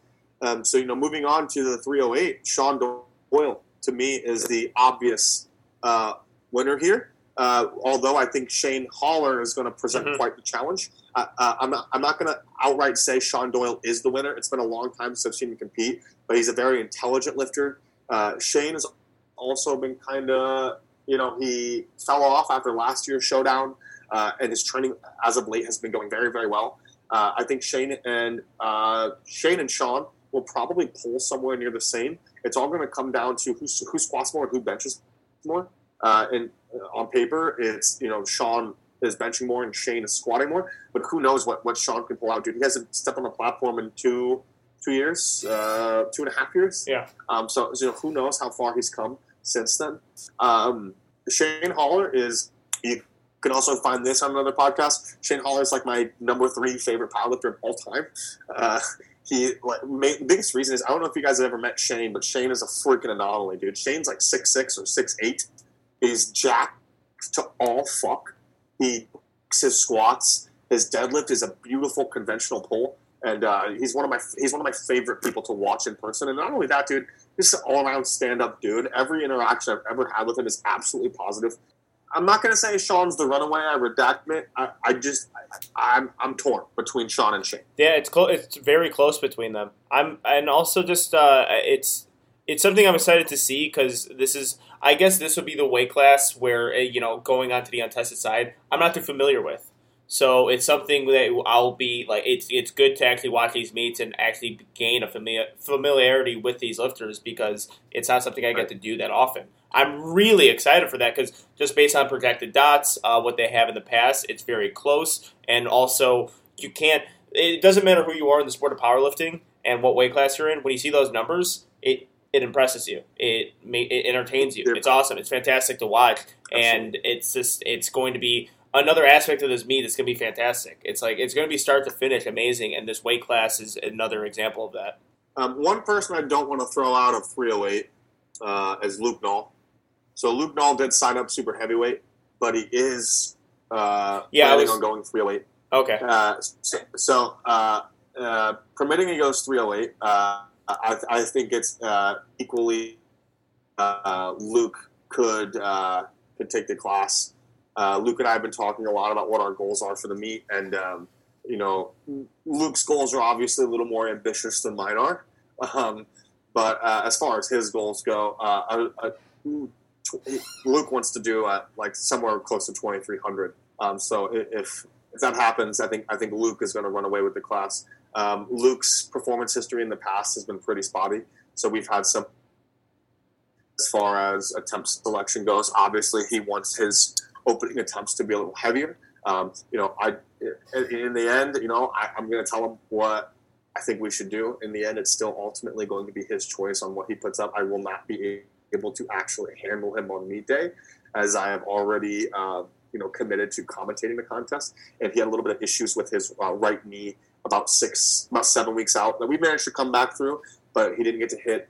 We didn't get to hit it as heavy of a squat we wanted to in prep. So it was a great, beautiful squat. We spent a lot of time reworking his technique in the squat, and it's gone considerably better. Luke's biggest issue, frankly, is he just drives 24/7, and when you're fucking 325 pounds, driving 4 hours, and it can take quite a toll on you when you go and try to train immediately after on a McChicken and some French fries. So, but he's had the best deadlift prep pretty much ever, and his bench is the smoothest and most consistent it's looked. Luke in the past has been notorious for just kind of slamming up 600 pounds every week, and it looks different every single week. So Luke is one who I'm obviously biased and highly excited to see. So frankly, I think that this class is a huge toss-up between Shane, Sean, and Luke, permitting he still wants to go 308. We have a water cut protocol in place. In the end, Luke is just kind of a wild card. He just kind of still does what he wants to do. So yeah, because that changes. That changes a little bit. Yeah, that 3-way battle maybe the most interesting in the meet. I agree. If he's at 308, so obviously Luke has the potential for 2,300 if he cuts down to 308. I'm looking at Shane and Sean, and I both think they can probably go 20. I mean, Shane's training looks great. Sean is notorious for he doesn't post, and then he shows up and wins huge meets, and then goes into hiding for another 2 years. Yes. He hit some huge lifts in June of last year just in training. He had an 891 deadlift and an 870 squat, so he could randomly show up here and throw down 2,400, and then exactly here for 2 years, and then which was initially why I said I think he's the runaway, because he literally does that. He comes back 2 years later, PRs his total 100 pounds in his sleeves, and so that's why initially I said he's the runaway. But I absolutely do not. And the only reason I forgot about Luke is because I was looking at the spreadsheet we have, and I forgot to mention that he was going 308. Once I saw the super heavyweight, I was like, "Oh shit, that's right." I think that will probably be the closest 3-way battle amongst the weight class we'll see all day, as far as top placing goes. The rest of the weight classes, I think there's a pretty obvious front runner, and then 2 through 5, as far as 2 through 7, are all very close. I think this weight class is going to be very different. 1 through 3 are all a toss-up. Yeah. Well, just something from the Twitch chat real quick. This is aimed at you, Garrett. Who cares about total when you have the world record McChicken? This is a reference to some live videos I was doing on my way home from the gym for a while. I would buy a McDouble and a McChicken and see how quickly I could eat them. McDouble in 9 seconds, and I've done a McChicken in 15 seconds. So that's the reference there. Well, Gage, Garrett, it sounds like you have to get on Twitch. That's something you can do on Twitch, the McDouble, McChicken, and then go deadlift right after that. That's something that's very Ben Rice. Like a TikTok thing. It does. I agree, but I do not have TikTok, and I will not be getting one. Oh, I hate TikTok. I have TikTok either. I hate the entire culture, dude. I hate all of it, man. I don't see it. It drives me insane. Yeah, but anyway. We got the taking super heavies. Luke from the super heavyweights. I don't want to say it kind of brings the super heavyweight a nice possible 3-way battle between Thomas Davis, Craig Foster, and Luke. Which that's just an interesting battle because Craig, he's going to win biggest squat. Yeah. Probably by almost 100 pounds. Yeah. He's got that. So he gets out to this early subtotal lead. Then TD, you have Thomas Davis with the 700-pound bench. And then you have Luke with the big deadlift. So we don't have that same storyline now. We just have Thomas versus Craig. So we're going to have the huge squat. We're going to have the huge bench. Thomas definitely has the edge when it comes to deadlift. Most likely he's going to have him on total too, unless Craig can up that 666 deadlift. But one thing that could be interesting here, I'm going to make the prediction the biggest total will come from the 308, not the super heavyweight thing. Yeah, I agree with that all the way around. I do think the biggest total will come from weight.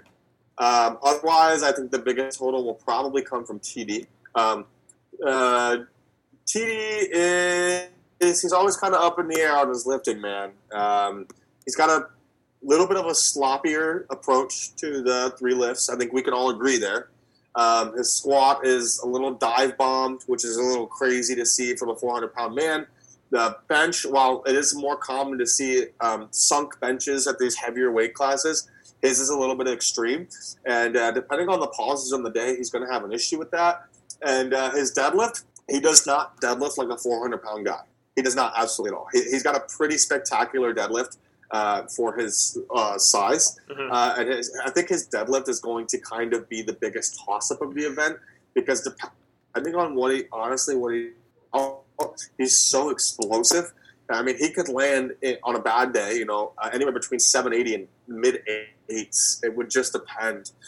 Thomas more of a wild card as far as attempt selection would go. He would be the type of person to, pull 8 on 2 and then do some 60 on 3 just to try to win the class and then actually be able to finish it. So I think the biggest wild card as far as it goes through the men is honestly TD, because he just has the most unpredictable potential performance, in my opinion. I'm really excited to see Jackson Powell, man. Have you guys watched any Jackson, man? Jackson's like 19 years old, little doughboy from out there in West Virginia or Tennessee, one of the two.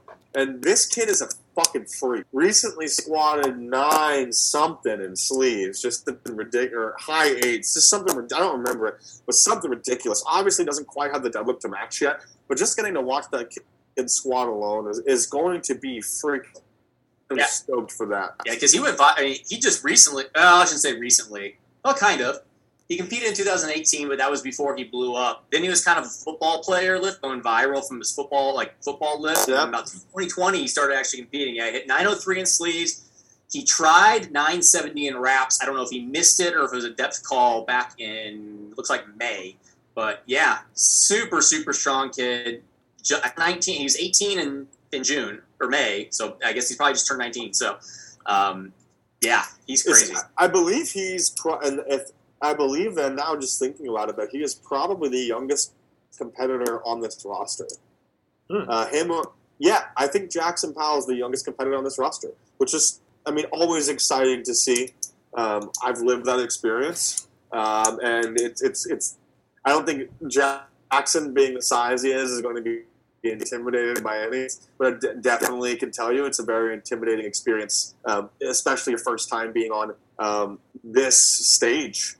It's a pretty high level, obviously, stage, and we'll see if anybody who it's their first time here, if they crumble under that. All that being said, Steve, let me hear your podium. So we'll go top 5.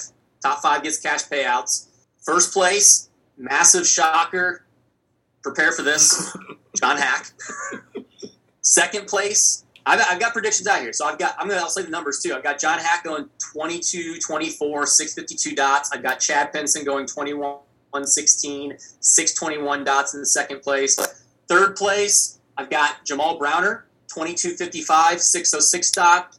Fourth place, Zach Myers, 2300, 591 dots. And then fifth place, I got Blake LaHue, 1895, 583 dots.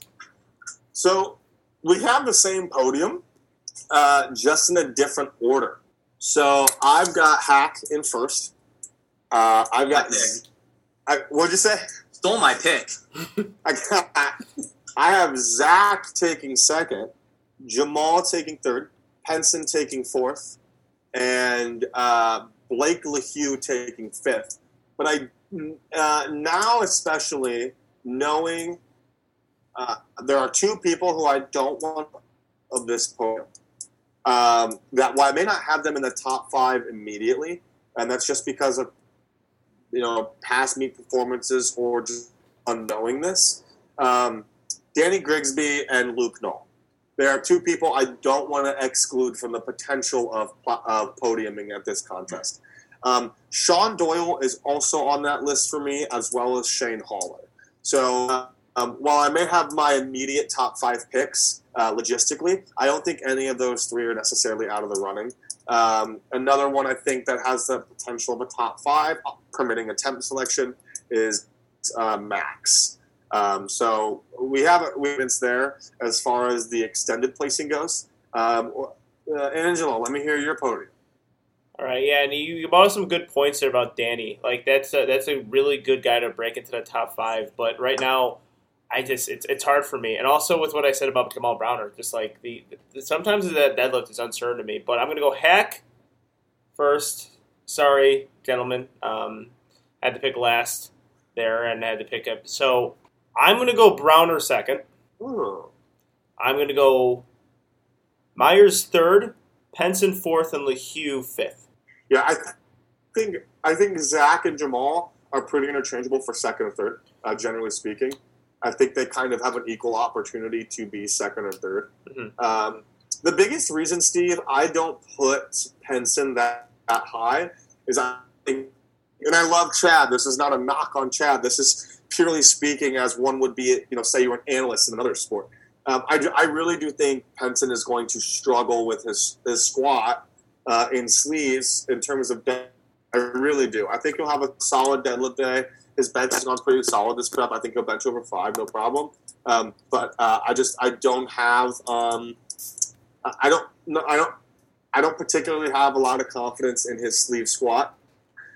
I'm not saying squat 800. I think it's high. I think it's possible.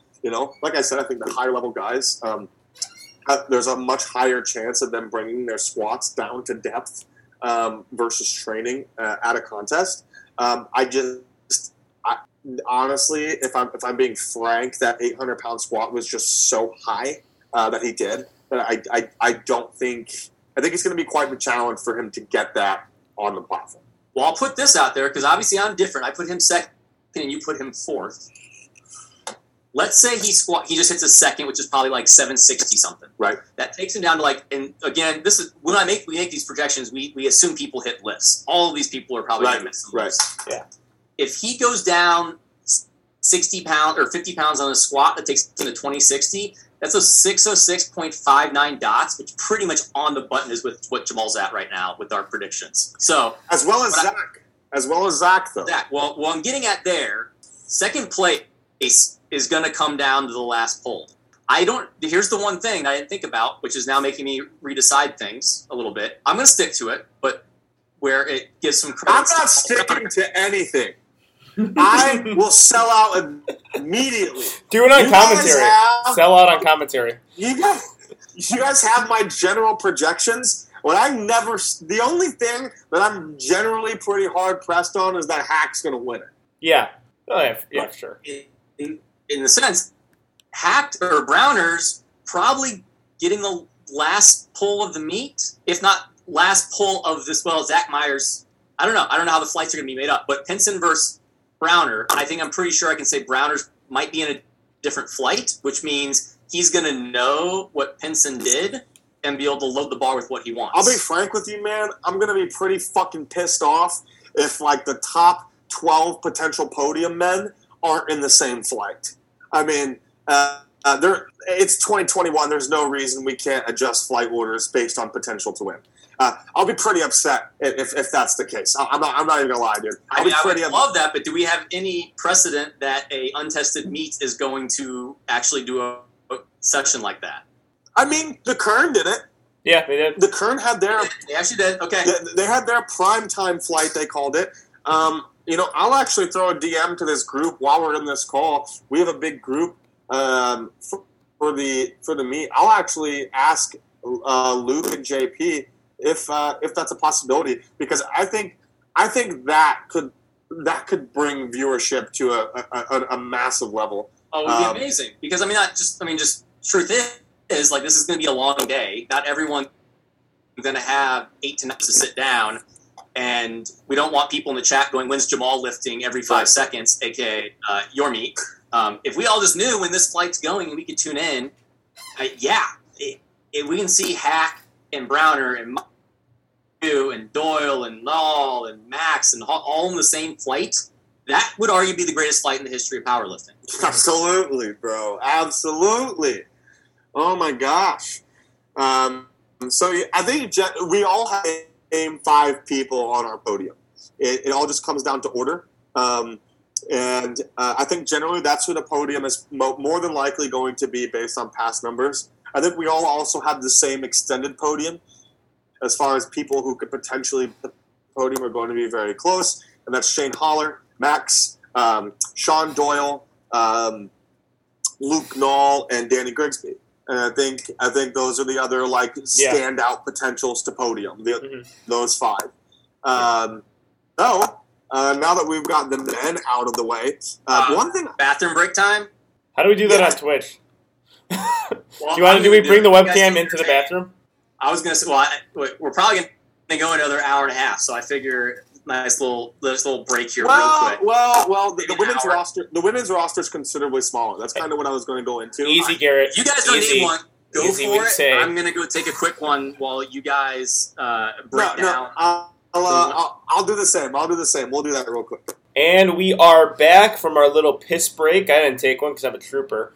To talk about our females who will be competing at the showdown. So just like the males, we're going to go weight class by weight class.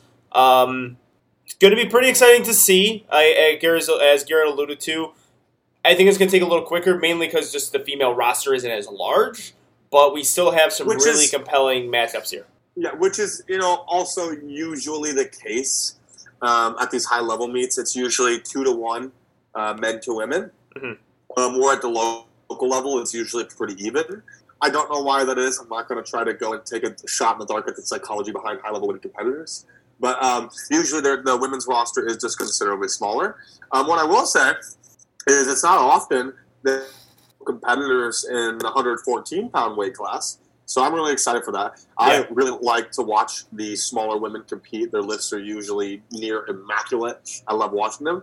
And so here we have Jen Rotzinger, Angelina Bennett, and Sam Bashard. Mm-hmm. Angelina, a quick note, Angelina and Sam are both coming down a weight class. So the numbers we're looking at, we're at a weight class up, and they're both coming down.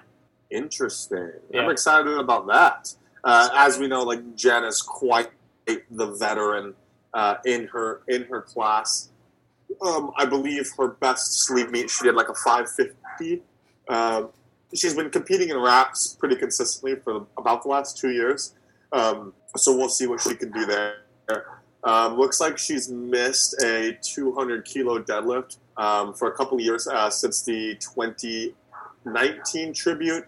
But Jen for me, because also she's very much so a clutch gene competitor, is probably who I have taking this class, is Jen, with Sam taking second and Angelina taking third. But I don't think it's unreasonable to see Sam overtaking Jen potentially as far as the class goes. I just think Sam could be interesting to see for the reason that, she did the showdown, the hybrid showdown, but she's been a long time CPU and IPF competitor that switched over. Obviously, if you take her total from a weight class up, she beats Jen. Jen, this total is all from 2019. Looking at her lifts, her deadlift looks really good. Her bench looks good. It looks like her squat hasn't quite been in this form. I don't know if she can hit 369. The 330 I think she just posted looked kind of difficult for 330 if she's going to be hitting 370. So I think we could actually have a decently close battle with Sam and Jen. So it just depends on what Jen can bring on squat and what the weight cut effect is on Sam coming down to this weight class. Yeah, that's I completely agree with that. Mm-hmm. Regardless, it's not often on the untested side that you get to see the 114s and 123s compete. So seeing some 114s here, I'm stoked. Unfortunately, there are no 123s at the contest yet, permitting everybody makes weight. But yeah, I think that's a pretty easy consensus to reach. Yeah, also I've got both of them. We'll talk about it. I got both of them outside of the top 5, but they're in my list of about 3 or 4 people that could possibly sneak into that money if some other people miss some lifts. Yeah, Jen is also in my extended podium as well. Yeah. Yeah, she kind of falls a little bit into that top 8 range. With Jen Rotzinger, Team Jeffy athlete, and correct me if I'm wrong, I have our open powerlifting pulled up, predominantly a wrap squatter, correct? Yes. Yeah, so that's where I'm really curious to see what goes on with the wraps and how she is able to, or with it being raw and how she's able to hold up. I remember she was kind of one of the first powerlifters on the female side that I started watching. Because my friends did this meet in Florida, and she absolutely killed it at that meet. Yeah, that was where at the time I believe she broke for a short period or got close to the highest dot score done for a while, or got really close. She did a 600, 605. 606 in wraps is her best, and then 571 raw back in. Her best list raw in about 2018, 2019. She hasn't quite had the same performance since. Yeah, and this is powerlifting. It's like every other sport. The older you get, the harder the sport becomes. Yeah. So, and Jen, I believe, is one of the more seasoned female contest, which regardless, I'm very excited to see. moving to 132. To me, there's a standout here that I want to talk about because I love watching her, and that's Whitney Baxley. Yes. I mean, she probably has one of my favorite deadlifts on the planet. She's got that it's very reminiscent of Kim Walford's deadlift, and I just absolutely love it. She's a little newer to the sport, and so to me, she's kind of the obvious takeaway in this class. With Cora, the problem with Cora is Cora's attempt selection is never really on. I've watched Cora for a couple of years now. Her attempt selection is usually pretty spotty. I'm pulling up her open powerlifting. The last meet she did was the Kern, and she missed 2 of her squats, I believe, on depth. And then her opening deadlift and her opening bench, her opening deadlift, was pretty heavy. She still went 10 keys up, and it was quite the struggle. After that, she went, looks like 6 keys higher. It was probably some sort of record. And it just, her attempt selection usually seems to be a little bit heavy, in my opinion. Again, for anybody listening to this out there, nothing that we're saying is meant to be like a knock at any competitors. We're simply talking about, historical competitive advantages and disadvantages. Yeah. I think for her, the disadvantage is going to be wanting to open considerably heavier. You see that a lot when lifters, especially younger lifters, she's 21 years old when they get to this platform. I talked earlier about landmark benchmark numbers where people feel the need to open on a specific benchmark number. Perfect example of that is Cora at the Kern. She opened at 402, and then she jumped to 435 and then 440 and missed both. Mm-hmm. Same with bench. She opened at 220 on bench. The 2-plate benchmark number. And so you see a lot of that as younger lifters get on this stage. And I hope that we don't see it again because I think Cora is also a pretty underrated competitor. And I think that's only because of her past attempt selection. Always very excited to watch Haley Hill, Julia Williams, and Kiko Fredette. Kiko is from California. She's also very lifters to watch. Julia Williams did my Go Strong Hoosier Cup. And, she had a pretty tough day there and still pulled out some amazing lifts. Angela, I don't know if you remember, but she hurt her hip on the squat. Heard her grimacing in pain on her opening squat, and it was so evident that something was wrong. And that's something terrible to see because Julie Williams, I think, actually might have been my favorite for that meet to win, the female side. Yeah, yes. A very good untested or tested lifter, crosses into the USPA, USAPL. Really, Julia Williams' game, and I'm really, really hoping that he, figures out what was going on, has a healthy meet, goes 9 for 9. I'm really hoping for that. But yeah, I remember commentating that and just her being an absolute gamer and just getting through the entire meet with that. I do completely agree, though. Whitney Baxley is the person I'm looking forward to watch the most. I watched her at the Power Surge, and when she was competing, I could tell such a raw lifter. Such a raw lifter with raw talents, but the numbers she was putting up was incredible. And I'm like, I actually think I remember I might have been talking to my girlfriend as she was pulling, and I'm like, if she figures out really, or gets a little bit more seasoned into powerlifting, he's going to be an absolute beast. And in that same meet was Haley Hill, who won that, won the female side at the Power Surge, and with Whitney Baxley getting 3rd overall. Now, we've seen Whitney Baxley get better, be a little bit more polished, and now I am really high on her to take this weight class and potentially break into that top 5. I love watching her lift, and it was a pleasure to watch those two at Power Surge. I'm gonna flip those two you're saying though. Now I'm not discrediting Whitney. Whitney just competed though in May. She put up a 1096 total. She just hit a PR squat, and it looks like her deadlift's going better. So I expect her to chip most of her lifts by 5 or 10 pounds. Haley Hill has the same total coming in from her last Raw meet, but from 2020. Since then, she has added, we got 5 pounds over on her bench. We've got 16 pounds on her deadlift, and then she's only done wraps since then. And her wrap squat has gone up. Either way, going to be a really close battle. Whitney's most likely going to have the last deadlift, but Angelo, I know you've seen this. I've seen it multiple times. Haley is is an executionist when it comes to the final deadlift. Absolutely. She will grind out her second attempt, and you think she's done, and then she puts on 10 more or 5 more kilos, and then she grinds out a third, and you think she's done, and then she takes her fourth attempt and she grinds that out. Yeah. So I think this is the closest this is the closest like 1-2 battle for a weight class in my opinion, and I'm gonna take Haley. I think she's gonna barely eke it out, and that partially will come down to the experience of being in these meets. And well, not only that, one thing I think that we have to weigh too is both of these competitors travel frequently for their contests. And so we know the role that traveling can play. Mm-hmm. That's not something we've talked about much. But generally speaking, I think they're both going to be very well fit for this. You know, Steve, I'll actually agree with you there that I think it's going to be a little tougher battle. Personally, I just like when Whitney splashed up in 2019, she pulled 501 at a Florida meet, and it was insane to see. And she's consistently gotten. She had a couple rough meets, but then after that, she got her last 2 meets have consistently gotten better. And I'm hoping that trend continues. But I'll agree with you and say that this is more than likely going to come down to Whitney and Haley fighting. And if Cora can put it together, I think she's also in that high running.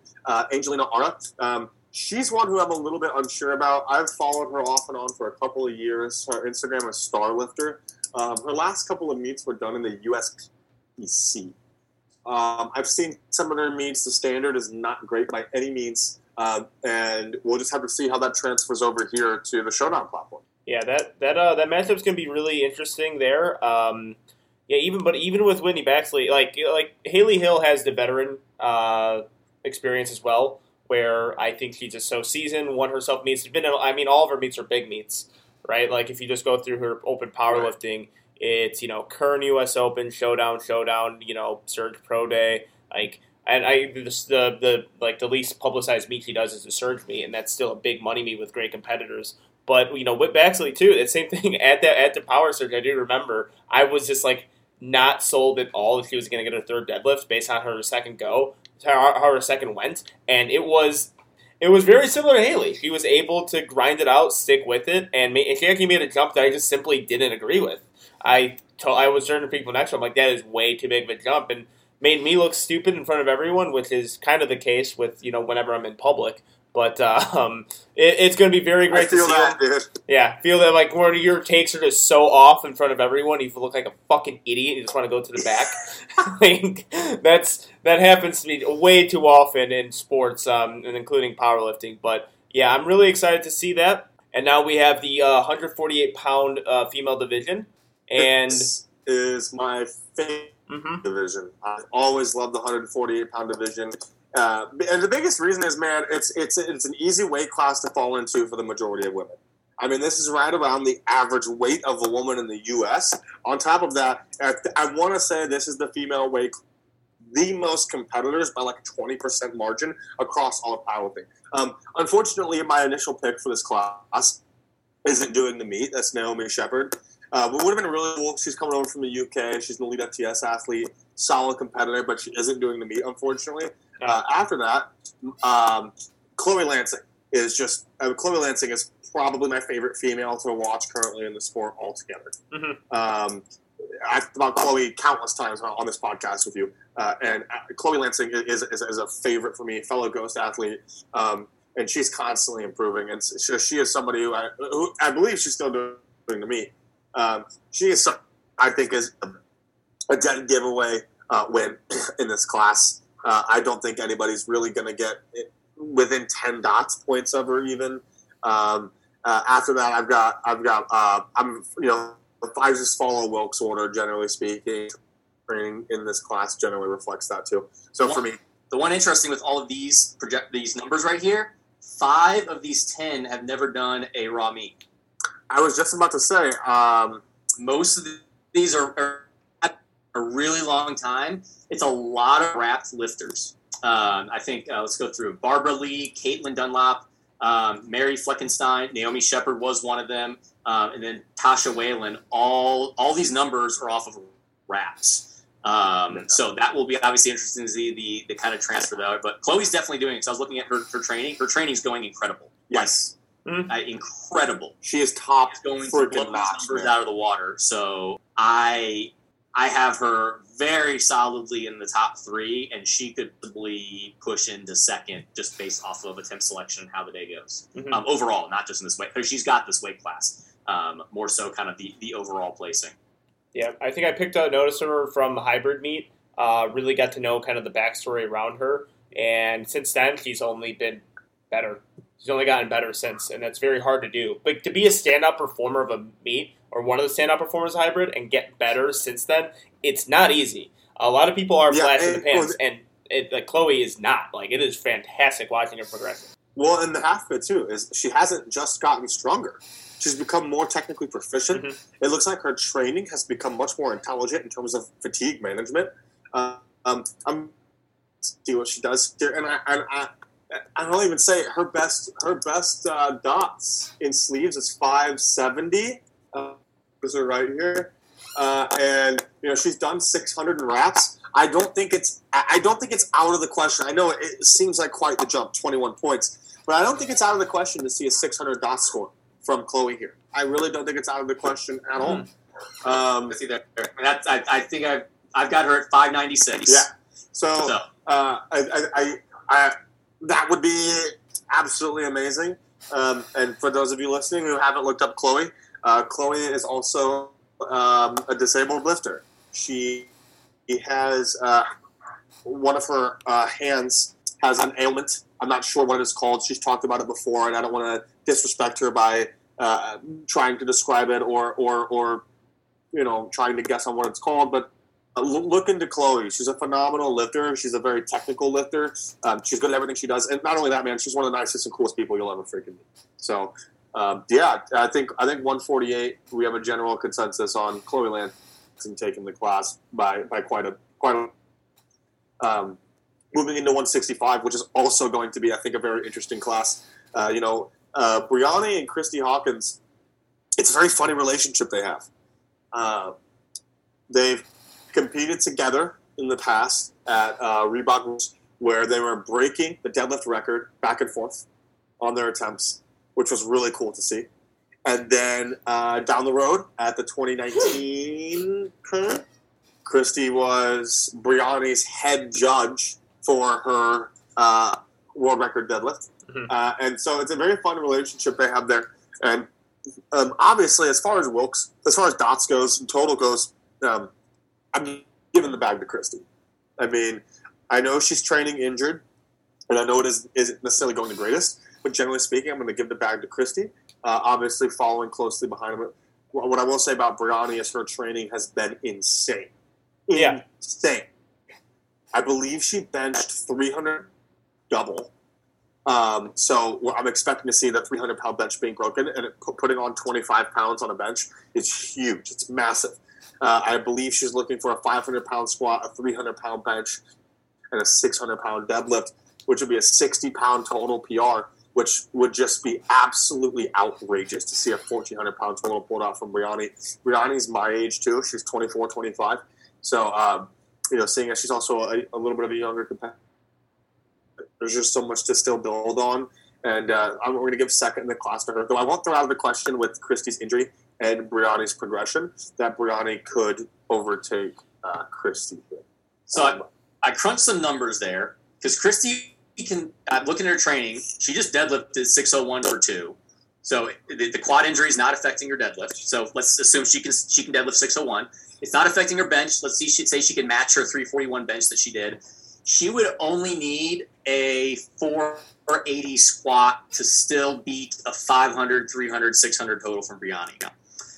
And looking at it, she posted her hitting a 530 squat and saying, "Oop, it still hurts." So I've got her at a 520 squat.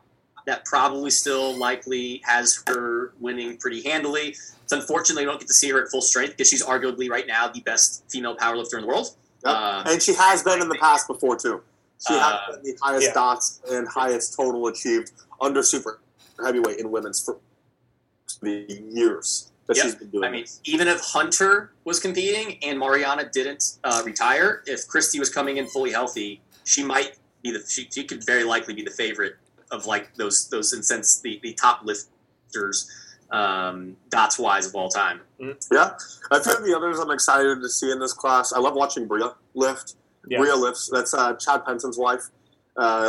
She lifts with just like it's exhilarating to watch her lift. There's like she's tough as nails, man. She's got this very scary face on. And the second she's done with the lift, she's like freaking out, loving it. Let's go. But up until then, she's pretty intimidating to be around. I love watching Amanda Fiatella. She's not talked about often. Her Instagram name is like Amanders, and the E's are replaced with. She is wonderful to watch. She's consistently at these high-level meets. She consistently puts up a solid high fours, low fives dot score, and that's always exciting. The other one I'm excited to see come back onto this high-level platform is Ashley Contorno. She's very fun to watch. One of the most jacked fucking people you'll ever meet in your life, dude. She complimented my arms. So that's the reason why she's No, I don't know. Yeah. No, the point is, I don't watch arms on me. Well, that's my point. Like, Yeah. if anyone ever complimented me on my calves, they're my favorite person ever. No, Yeah. But it was just crazy to me because her arms are literally bigger than mine. So I was like, well, okay, I'll take it. But I mean, overall, another class where the top two are generally going to run away, and then the remaining six will all be right within that same high fours, low and low mid fives threshold. So going to be another very fun class to watch as far as competitiveness amongst the class goes. Yeah, I'm really excited to see this. And, when we talked about the hybrid, we talked about there being a bit of a lull in the untested side females with, Steffi Cohen going into mixed martial arts and boxing. Mariana has retired since. So, that matchup between Steffi and Mariana was so incredible at that curve, Right. and that was the story. Now this is it. This is the story. Brianni Terry is no longer underrated. She's no longer overlooked. She is a premier performer. She has gotten the recognition from that meet from the hybrid, and since her training is going so well, it's continuously getting stronger. The momentum is there, and then you have Chrissy Hawkins and then Hunter Henderson. This is now it. This is now the main attraction of untested female powerlifting, these three females, and what they're going to do going forward and progress their lifts. And it's going to be very fun to watch because right now, Chrissy Hawkins and Hunter Henderson have a bit of a lead there as far as total goes, as far as dots go. But Brianni Terry's momentum is phenomenal. I am confident she's going to pull 600 pounds. Her deadlift in training is looking very, very strong. I think 600 pounds for her is, I think, a shoo-in. It looks fantastic. I guess that's my prediction, my bold hot take for this meet is what she's going to pull. And, I still think Chrissy Hawkins has a bit of a lead there just generally. But this is, I think, once we start getting into whatever meet these lifters are going to do next, I really don't know what it is because, there's a lot. I know the Ghost Clash and the Hybrid are just so close to each other. Who knows what lifters are going to do, if they even decide to do either of them. I have no clue. But this is going to be the story going into the current. Those big untested meets are going to be this weight class and these three females. And that's it. There it is. We got a little heat for that for hybrid, for our recap of hybrid. But now this is it. This is what replaced it. This weight class. This weight class and these three women are going to replace the storyline of Mariana and Steffi. And I'm excited for it because that was so that year, Steffi Cohen, Mariana, and Amanda Lawrence and Daniela Mello were my favorite things to watch in powerlifting, just period. It was awesome to see how close. You never get to see lifters that close competing head to head, and we got to see both that year. Huge for women's powerlifting, huge for the sport, and this now can replace it. Yeah, and seeing the transition that we've had on both ends, male and female, where the heavier weight classes, 242, 275, 308, super heavyweight for men, were like the premier in terms of spectatorship because, we didn't see a lot of the really strong middleweight and lighter weight contenders yet. And, dot scores and Wilks scores weren't as well cared about in the past. So it was mainly about total position on the lighter weight classes. And the opposite kind of happened in female powerlifting where it was the 132, the 148's always been pretty prominent, but those lighter weight classes were very popular for a long, long time, especially when Steffi, Jen Rotzinger, and Mariana were all in their primes. Now we're seeing that transition into the 148 165, and even the 181. Not necessarily at this meet, but just on a national level, starting Scott transition is also very, very, very nice. I love it. I love watching it. Women's powerlifting has taken off so much in the past couple of years, man.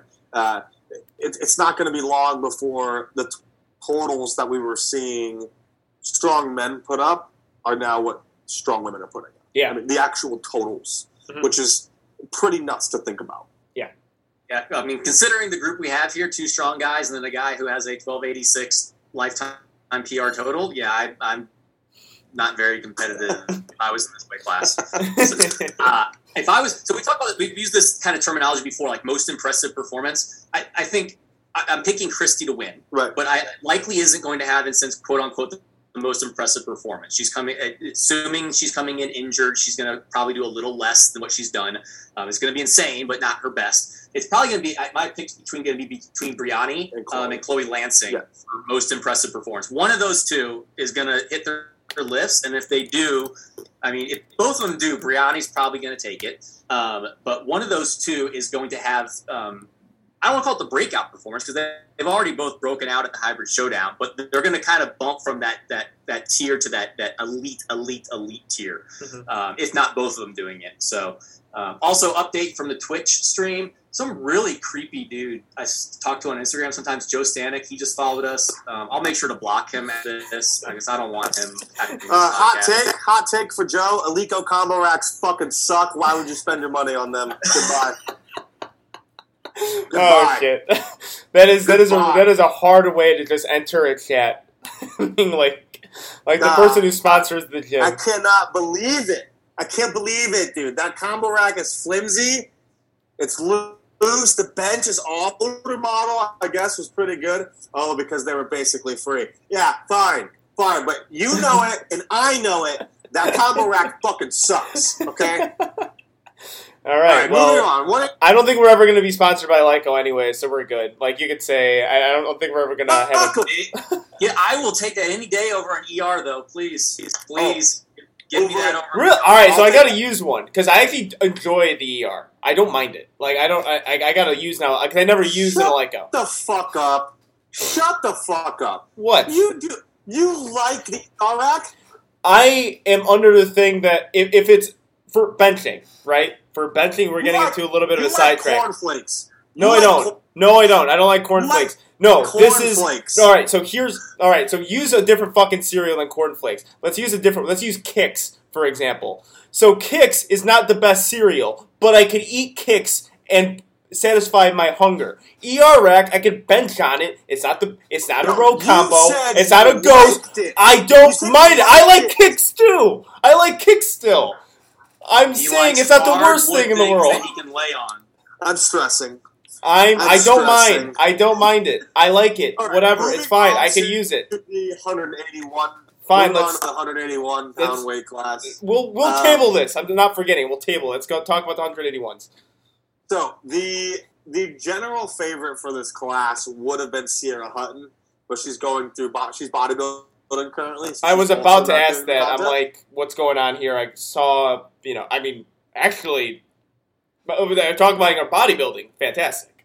Right. Yes. So, my pick for this class is going to be a toss-up between two people. I don't have it solidified, but the first one, who I generally think is going to get first place, is Terry Ashley. While you weren't able to find her numbers, it's listed in Open Powerlifting as Terry Ashley, not Terry Ann. So she competes out of California, Boss Barbell, and she's put up a 513 dot score, which other than Sierra is the bronze in this class. And, since then, she's added 5 keys to her dead, 5 keys to her bench, and I would assume her squats added some too. That was done back in 2019, August of 19. So it's been 2 years. So generally speaking, it wouldn't be wild to think that, we had some extra poundage on her numbers, and we could see something like a 520, 530. That being said, too, Erica Stevens is my second. I've known Erica for a long time. She was a meet director out of Ohio. She's a USPA. She owns Rust Belt Barbell, which, by the way, is one of the only gyms in the country that has an athlete going to IPF Worlds and the Showdown meet, which is kind of a little cool accolade. and the IPF athlete is Isaac Whistler. So those are my two takeaways for this class. I'll be completely honest, man. Kelsey, Taylor Ball, and Sarah, I have not seen any of them lift before. I'm not as active on the Instagram sphere, and haven't been for a while, so I just haven't seen that. I've seen Brittany Chown compete. She competed at the Go Strong. She did not have her day there. I believe that was her first meet really traveling for, which, I don't know, not everybody, but quite a few people struggle when they travel for meets. Especially that travel, too. She's Sacramento, right? That's travel's tough. Yeah, traveling from the West Coast to the Midwest, which is generally very, very tough. It's much easier going the other way. Mm-hmm. I know for me personally, sleeping in a hotel bed is brutal. I toss and turn all night. I never get a full night's sleep. It's pretty tough for me. So we'll see the kind of how that manifests here. But generally speaking, I've got Terry taking first, Erica taking second, and then afterwards I would just generally follow past Wilk scores and performances, probably pitting Taylor and Sarah as close thirds. You have info that Sierra Hutton is out? No, she's definitely. Dude, she's 140 pounds right now. That's what I was saying. I'm looking at it. Looks like she's in bikini preps. Okay, that's why she had the biggest nominated total. And Sierra is also one of my favorite female powerlifters to watch. Actually, her last contest, I kind of co-coached, did all of her technical coaching through that meet, and we managed to really, really put some good, solid work into all three of her movements, and it paid off for her massively. So seeing her do bodybuilding. Andy's her coach, right? Andy does her main coaching. Okay. I did all of her technical coaching too now. Okay. So we would we do our weekly FaceTimes and breakdown lifts, whatever. But generally speaking, she would have been an absolute favorite for this contest. She's also one of my favorite lifters to watch. She's been in the game for a long time. I believe she's even competed at RUB in the past, if I remember correctly. She is a solid lifter. I really wish she was doing this event. Awesome. Yeah, a very exciting weight class to look forward to, the 181s. And without her, legitimately, I mean, four lifters all around that 1140 to 1200 total. Yeah, which is fucking insane. That's so nuts. That'll be an insanely close battle. All of them. I mean, we always bias towards final deadlift. They all deadlift around 485 to 500. So they're all pretty similar. If you look at their squat, bench, and deads, they're all squatting about 435, 440. They're all benching about 220, 230, and they're all deadlifting 480 to 500, all four of them. You guys remember when a 400-pound deadlift in women's powerlifting was nuts? And now we have a whole meet pulling mid-4s, 5s, and a couple 600-pound deads. That's just fucking insane. The progression... Speaking of 600-pound deads, moving into the 198 weight class, probably the one that I'm the most intrigued to see of any competitor for this meet is Casey Romero. What are you guys thinking about Casey coming into this meet? She hasn't really put together a great meet as far as reflection of gym numbers go, especially in the deadlift. She has one of the lower dot scores on the list, not lower, more medial range with a 497. And fun fact, I believe she's actually coaching Dan Grigsby going into this meet. So what do you guys think about Casey coming into this meet? What do you guys expect out of her? She's a hard lifter to predict. But okay, I got to ask you this because I'm just again following along with Instagram. Does Casey have a coach now? Casey only coaches herself. Okay, but was she coached at a point? She was coached by Joey for a bit. She was coached by Hack for a month. So she seems to be quite the coach hopper. Probably the typical story of a lifter who knows they're very strong, has had some successes in their approach, and generally probably thinks she knows herself better and doesn't like to work under somebody. Okay. Yeah, I had her on the show. So I had her on the show once, and she told me that. Casey was very clear that she only wants to coach herself. And then since... it's been, I saw Flex. I'm like, oh, wow, that is really interesting, getting Flex as a coach. I had no idea about Hack. So it's just a very hard it's a hard lifter to predict because her gym lifts are fantastic, but But even on 2 white lights, he's like, I'm not hitting these lifts on the platform. It was a strap deadlift. There's no way I'm hitting a strap deadlift on the platform. The squat too, like I don't know if I'll be able to hit it on the platform. It's always such a wild card. Like I really don't know. I think we're still waiting for her to put it all together and have that meet, because there was a point there where you would see her lifts and it would just stand out as some of the most impressive things you ever see. And the next big female power lifter. But I think this has to be the meet where she really puts it all together, because all of her squat always has looked good, but then in meets this doesn't really turn out that way. And then those strap deadlifts, man. I've been very vocal about my hatred for strap deadlifts, because I think lifters can fall in love with it too much, and it really can mess up their deadlift leverage, not their grip, their deadlift leverage. And I was very scared that was going to happen for her, but I really don't know. And within this weight class, I could see her winning, but I would really love to see a 9. I would love to see a 9-for-9 meet from her, because I think she has every bit. She has the talent to be one of those lifters who, if you say showdown, Kern, hybrid, top 5, she has that talent. Casey can be that, and I think right now we haven't seen it.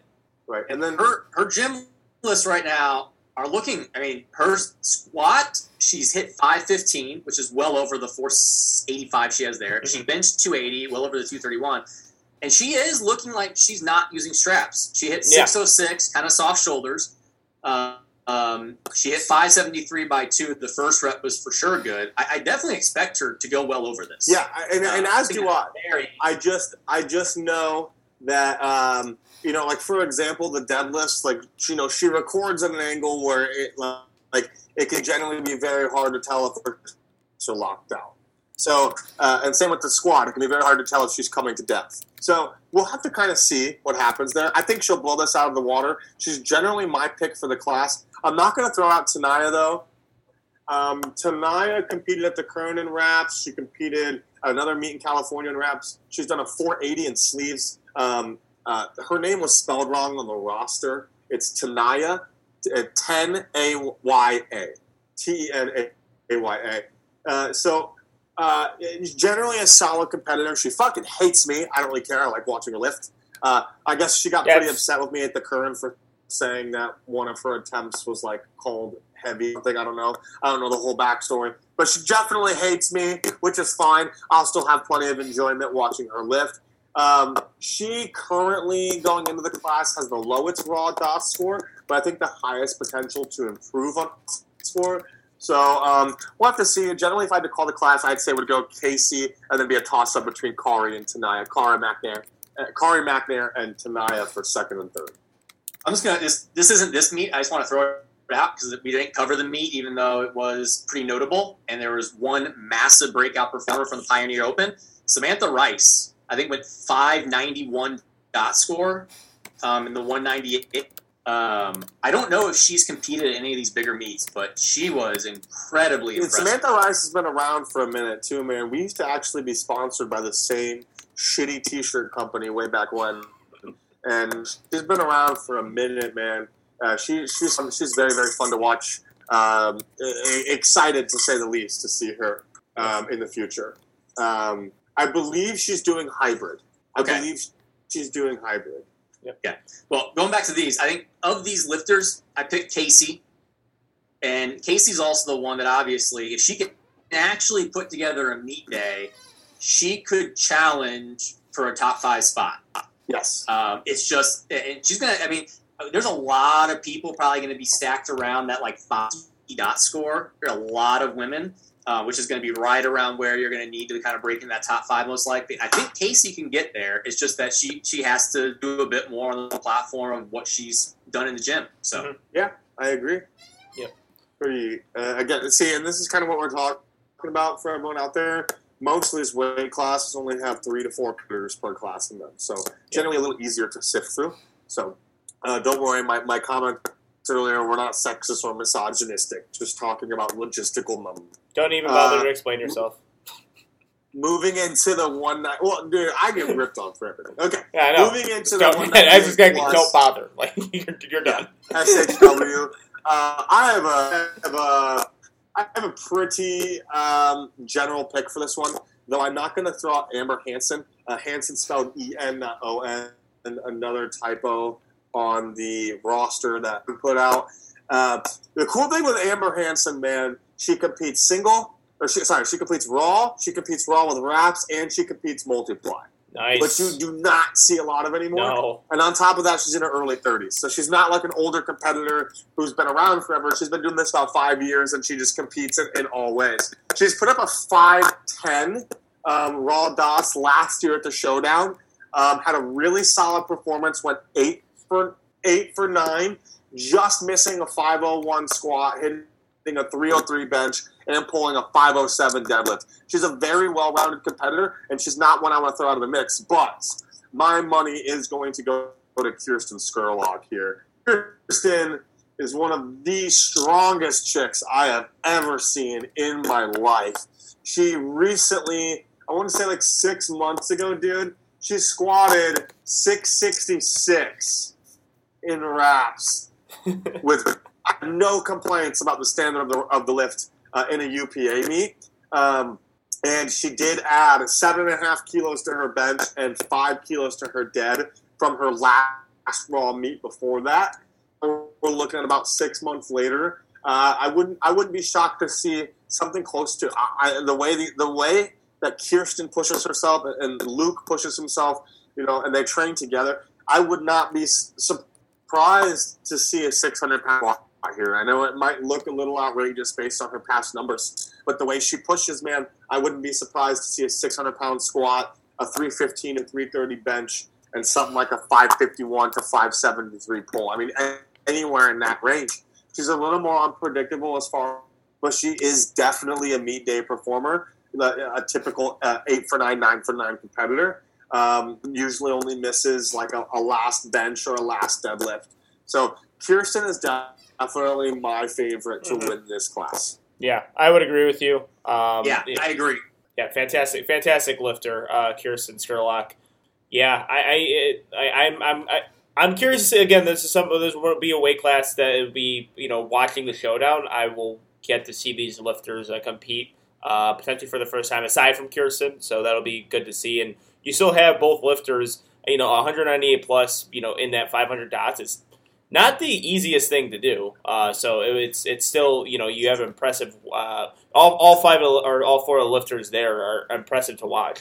Yeah, I think Kirsten, she plausibly, if I'm looking at numbers from training and numbers from her past meet that she's been doing wraps, plausibly go around like 1450 total, which one was probably going to take this class. 2, that would put her right in that chunk of lifters with like Haley Hill, Whitney Baxley, Jen Rotzinger, Sam Bouchard, Casey Romero, all of those people kind of battling for that like 4th to 5th spot. We're going to get to it in a second, but Christy, Brianni, and Chloe are kind of in their own league. And then we've got this group of about 6 lifters that are really stacked up on each other. I think Kirsten's the one from this weight class that could really kind of make a run at possible podium and for sure. Mm-hmm.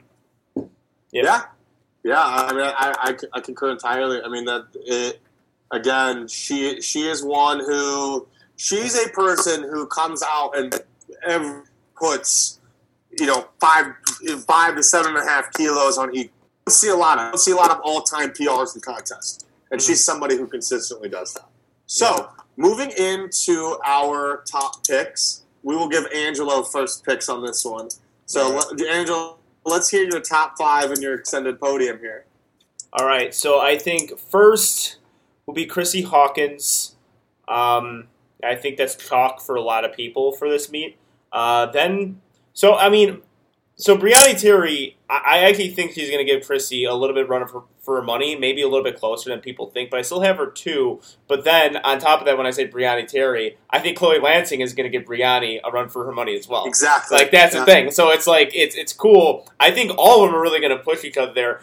Chrissy, to me, is like, similar to Hack in a way. It's just like, you build a considerable lead, in the time and within the time of your powerlifting, and you have that always kind of fall back on, just that big lead. Actually, you know what? You know is actually better comparison is Amanda Lawrence. Like Amanda Lawrence, like can just have this lead in powerlifting and go 5 for 9 and still just be there and win. Like it just it's that's how when you're strong, you're strong. I'm not saying like her progression is the same as Amanda Lawrence, but it's just that's what happens when you're a fucking beast. All right, and then my fourth, I'm gonna go Whitney Baxley, and then I'm gonna go Haley Hill for 5th, and then with the extended podium. With Jen Rotzinger being in that smaller weight class, I think she could actually really jump into potential top 5 if Casey Romero puts everything together. That is going to be one of the... That might be... I don't know. It's funny in powerlifting and actually sports in general when you say breakout performer, because what qualifies as breakout is that going to be a breakout performance from Casey, because she's pretty well known in powerlifting. People have caught on to her for a long time, but is this a breakout into her being one of the top females? And then Kirsten Skurlock as well, throwing it in there, and I think those are the lifters you can see in the top 5. Sam could definitely break herself in there as well, but those are just some of the lifters I think, with the momentum built, could break into the top 5. But yeah, my top 5 lists: Chrissy, Brianni, Chloe, Whitney, and Haley. But I guess with a hot take, the 3 being much closer than people are anticipating. Who do we got next? I'll go second. So my top 3 is the same. Christy, Brianni, Chloe. I think Christy's going to be a dead. I think Chloe and Brianni are going to be much closer than people think. After that, I honestly don't have a 4th, 5th, 6th, 7th, or 8th. If I had to follow an order, honestly, I would probably go... I'd probably throw Sam Bouchard at 4th. Reason being, the last raw meet she did do a 538 dots. She builds off of that, and you know what? I'm gonna redact that. Looking at her last wrapped meet too, she had a little bit of regression on the bench press and a little bit of regression there. So I'm 4th, but she's definitely in my extended podium.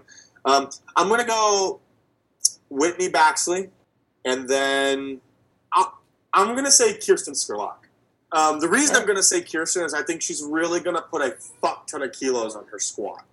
And I think that's going to add so massively to her total that it's going to bump her up quite a bit. But I put Haley Hill, Kirsten, Whitney, Sam Bouchard, Cora Meekum, and Jen Rotzinger 4th to 9th place. That I gotta kind of sit on the fence here and just kind of not put a direct order to. It's frankly too close, too hard, and too much potential to really be able to give you an opinion that I wouldn't immediately like exactly what happened when I said Sam Bouchard that I wouldn't immediately redact. So I can only give my top 3 pretty confidently. After that, Casey isn't one I'm going to throw out. I really don't know. It's been so long since she's been competitive, been on the platform. She doesn't have much meet experience. I don't know how her attempt selection is going to be. I don't know if she's going to try to open way too heavy, which, being frank, and again, there's no offense meant by this, just based on some of the ego training I've seen in the past, I wouldn't be surprised to see benchmark openers. 501 squat bench opener, or 275 bench opener, whatever be it. 584 deadlift opener. I wouldn't be surprised to see things like that. Obviously, I don't know her openers. I don't know what her plan is, but I just wouldn't be surprised to see something like that. So she's probably another one I have in my extended podium. All right. I'm going to follow suit. Christy, Brianni, Chloe. I'm more on the Garrett train. I think Christy's pretty solidly going to win. It's the question of by how much, and that's going to be based on the squat. I mean, if she can just put up a 520 squat, that pretty much is going to it's going to be hard to catch her. I got Brianni second and Chloe. I think Brianni's pretty solidly in second, but if she slips up at all with me going for Chloe, I really think that she could kind of sneak in there. I hope again. Well, I guess they are they're 148 and 165. Hopefully, again, these lifters are in the same flight and not separated, so that when it comes to attempt selection and battling. One doesn't have prior information to make that call on. So we'll see on that. I will say solidly, I'm going to very solidly say I think Haley Hill is fourth. I believe she was not in the picture last year going in the showdown, and I believe she placed in the money last year too. Yeah, after being kind of overlooked and not really talked about too much. I just think she's a performer and she does it on the big stage. I think I pretty solidly have her in fourth. Fifth, I'm going to go Whitney Baxley, but then kind of, as all of you said, Whitney, Jen, Sam, Kirsten, Casey, they could all be interchangeable based on kind of where they're at. I just like Whitney for the reason that her training seems to be really trending up more so than probably anyone else here. So yeah, and that on my initial list, she is also why I had fourth. On my initial list, I actually had the exact same calls as Angelo. But then, just the more I thought about it, the less confidence I had in the bottom six, the fourth place through ninth place, the less confidence I had in those decisions. But generally, it seems through both the men and the women, we all have reached a pretty similar consensus as far as our podiums go. So it's going to be interesting to see how much of this we get wrong. I'm freaking stoked. This is personally, this is my meet of the year. I just would much rather watch raw meets versus rap meets. I typically have a shit ton of complaints at rap meets. So I don't think they're judged to the greatest standard, and they're usually not done in the USPA anymore. I love watching raw meets. They're easier to judge. They're easier to be a spectator of. They're easier to call. They're easier to predict. So I'm a big fan of it. I think generally, most people are excited to see how this plays out. I'm just going to be really disappointed when we finally see how many people actually drop from the event. Yeah, that will be kind of the issue with it. But even with that, I think it was billed to be the meet of the year, and I still think, in many ways, it's the meet of the year still. It got so hyped at the beginning, and then when you do that, it loses its luster. But I even think with it losing luster, it's still meet of the year as far as the untested goes. I mean, of course, my bias will go towards USAPL Nationals being the meet of the year, but I think Showdown is even the roster's release better than Hybrid, better than the Kern. I think Showdown really takes that. Yeah, I agree. I think this is what's shaping up to be the competitive and the most elite roster we have seen on untested contests to date. I'll throw out one more thing real quick. Biggest squat, biggest bench, biggest deadlift. I think Kirsten Skurlock has that wrapped up since Christy's hurt. Biggest bench, Karina Davis has a pretty big lead on that. I think she's going to take that. Biggest deadlift, though, is where it will be interesting. I think Christy and Briani are going to go head-to-head. They both may go 601. But Tamara Walcott and Sierra Hutton are kind of in the mix, too. I think Tamara's hit a 601 deadlift in the past. Well, Sierra's not competing. Oh, yeah. Sorry. Again, no Sierra. She's not in it. Yeah. Ghost deadlift. So, yeah, Christy and Briani. I would agree with you on the chalk that you have. So Kristen on squat, Karina on bench, and then I'll put Briani biggest deadlift. Okay. Yeah, I will. I'll follow suit with that.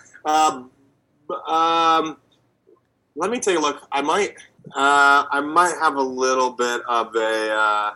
I think what weight class is Karina in? 198 plus, 363 bench.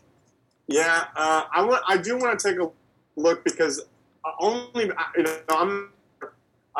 Christy Hawkins is pretty consistent with her benches, so I wouldn't be super surprised to see also potentially Christy take it, depending on the day that Karina has them. I just want to take a look at what her past meets look like, just really fast, just to get an idea. I don't know. Okay, no, she pretty consistently benches. Yeah, no, Karina is also, yeah, we're all on the same page. Yeah, I didn't know. Maybe that was just one meet where she, yeah, for sure. No, she pretty consistently benches, 350 plus. So that's fucking all right. How about for the men's Okay, side then? so I think the only other thing we got to look forward to is what are the stories we're going to see on Chad Pinson's story of post showdown antics. I don't know, man. I'm just gonna kind of watch from the background and just see who does what, or who, for that matter. Angelo, you're looking confused. Do you know what I'm talking about? No, I know what you're talking about. I'm confused where it turned into, like, 4 lifters just consistently posting on their story who they want to fuck the most in powerlifting. I'm like, where did that happen? Because I just tune in. I'm like, all right, let's Dude, go. I'm like, it's meat prep. When trend comes into play, you just bit. Someone was asking when you were it was for Garrett if that was like your ultimate foursome. yeah. I forget who you were talking about, but What was it? What was Yes. your ultimate foursome in powerlifting? I like how they just go to foursome, too. It's like they skip. Yeah. Most people haven't had a threesome in their lives, so like you're Yeah. going with the extra one. Like I guess squat mean deadlift or whatever. I think squat mean deadlift after you said that. I think squat mean deadlift has had so many threesomes in their lives. So many threesomes in their lives that they're like, okay, that's kind of boring now. I want a foursome. Yeah, I just remember I'm getting on Instagram and then I'm like going through. I'm like, so John Hack, Andy Huang, Chad Penson are in a constant state of horny. What can we do? Yeah. Boys, I'm gonna make my exit. I'm gonna let you guys close out the show. I got a couple places to be. Thank you so much for having me on. I cannot wait to do our next preview and post show. And I think you a guys will recap see me this weekend on the live stream. for sure, man. I Yeah. think a recap is coming. Definitely. Love to have a recap We will with do you. the recap. Let's not forget our predictions so we can talk about them. Oh, we're gonna get the graphic. We're gonna get the graphic going. Awesome. Yep. All right, boys. We'll talk soon. Thanks for having me on. All right, awesome. see Thank you, man. Garrett. All right, we are done. That is our episode of Two White Lights. We'll see you guys next week. Peace.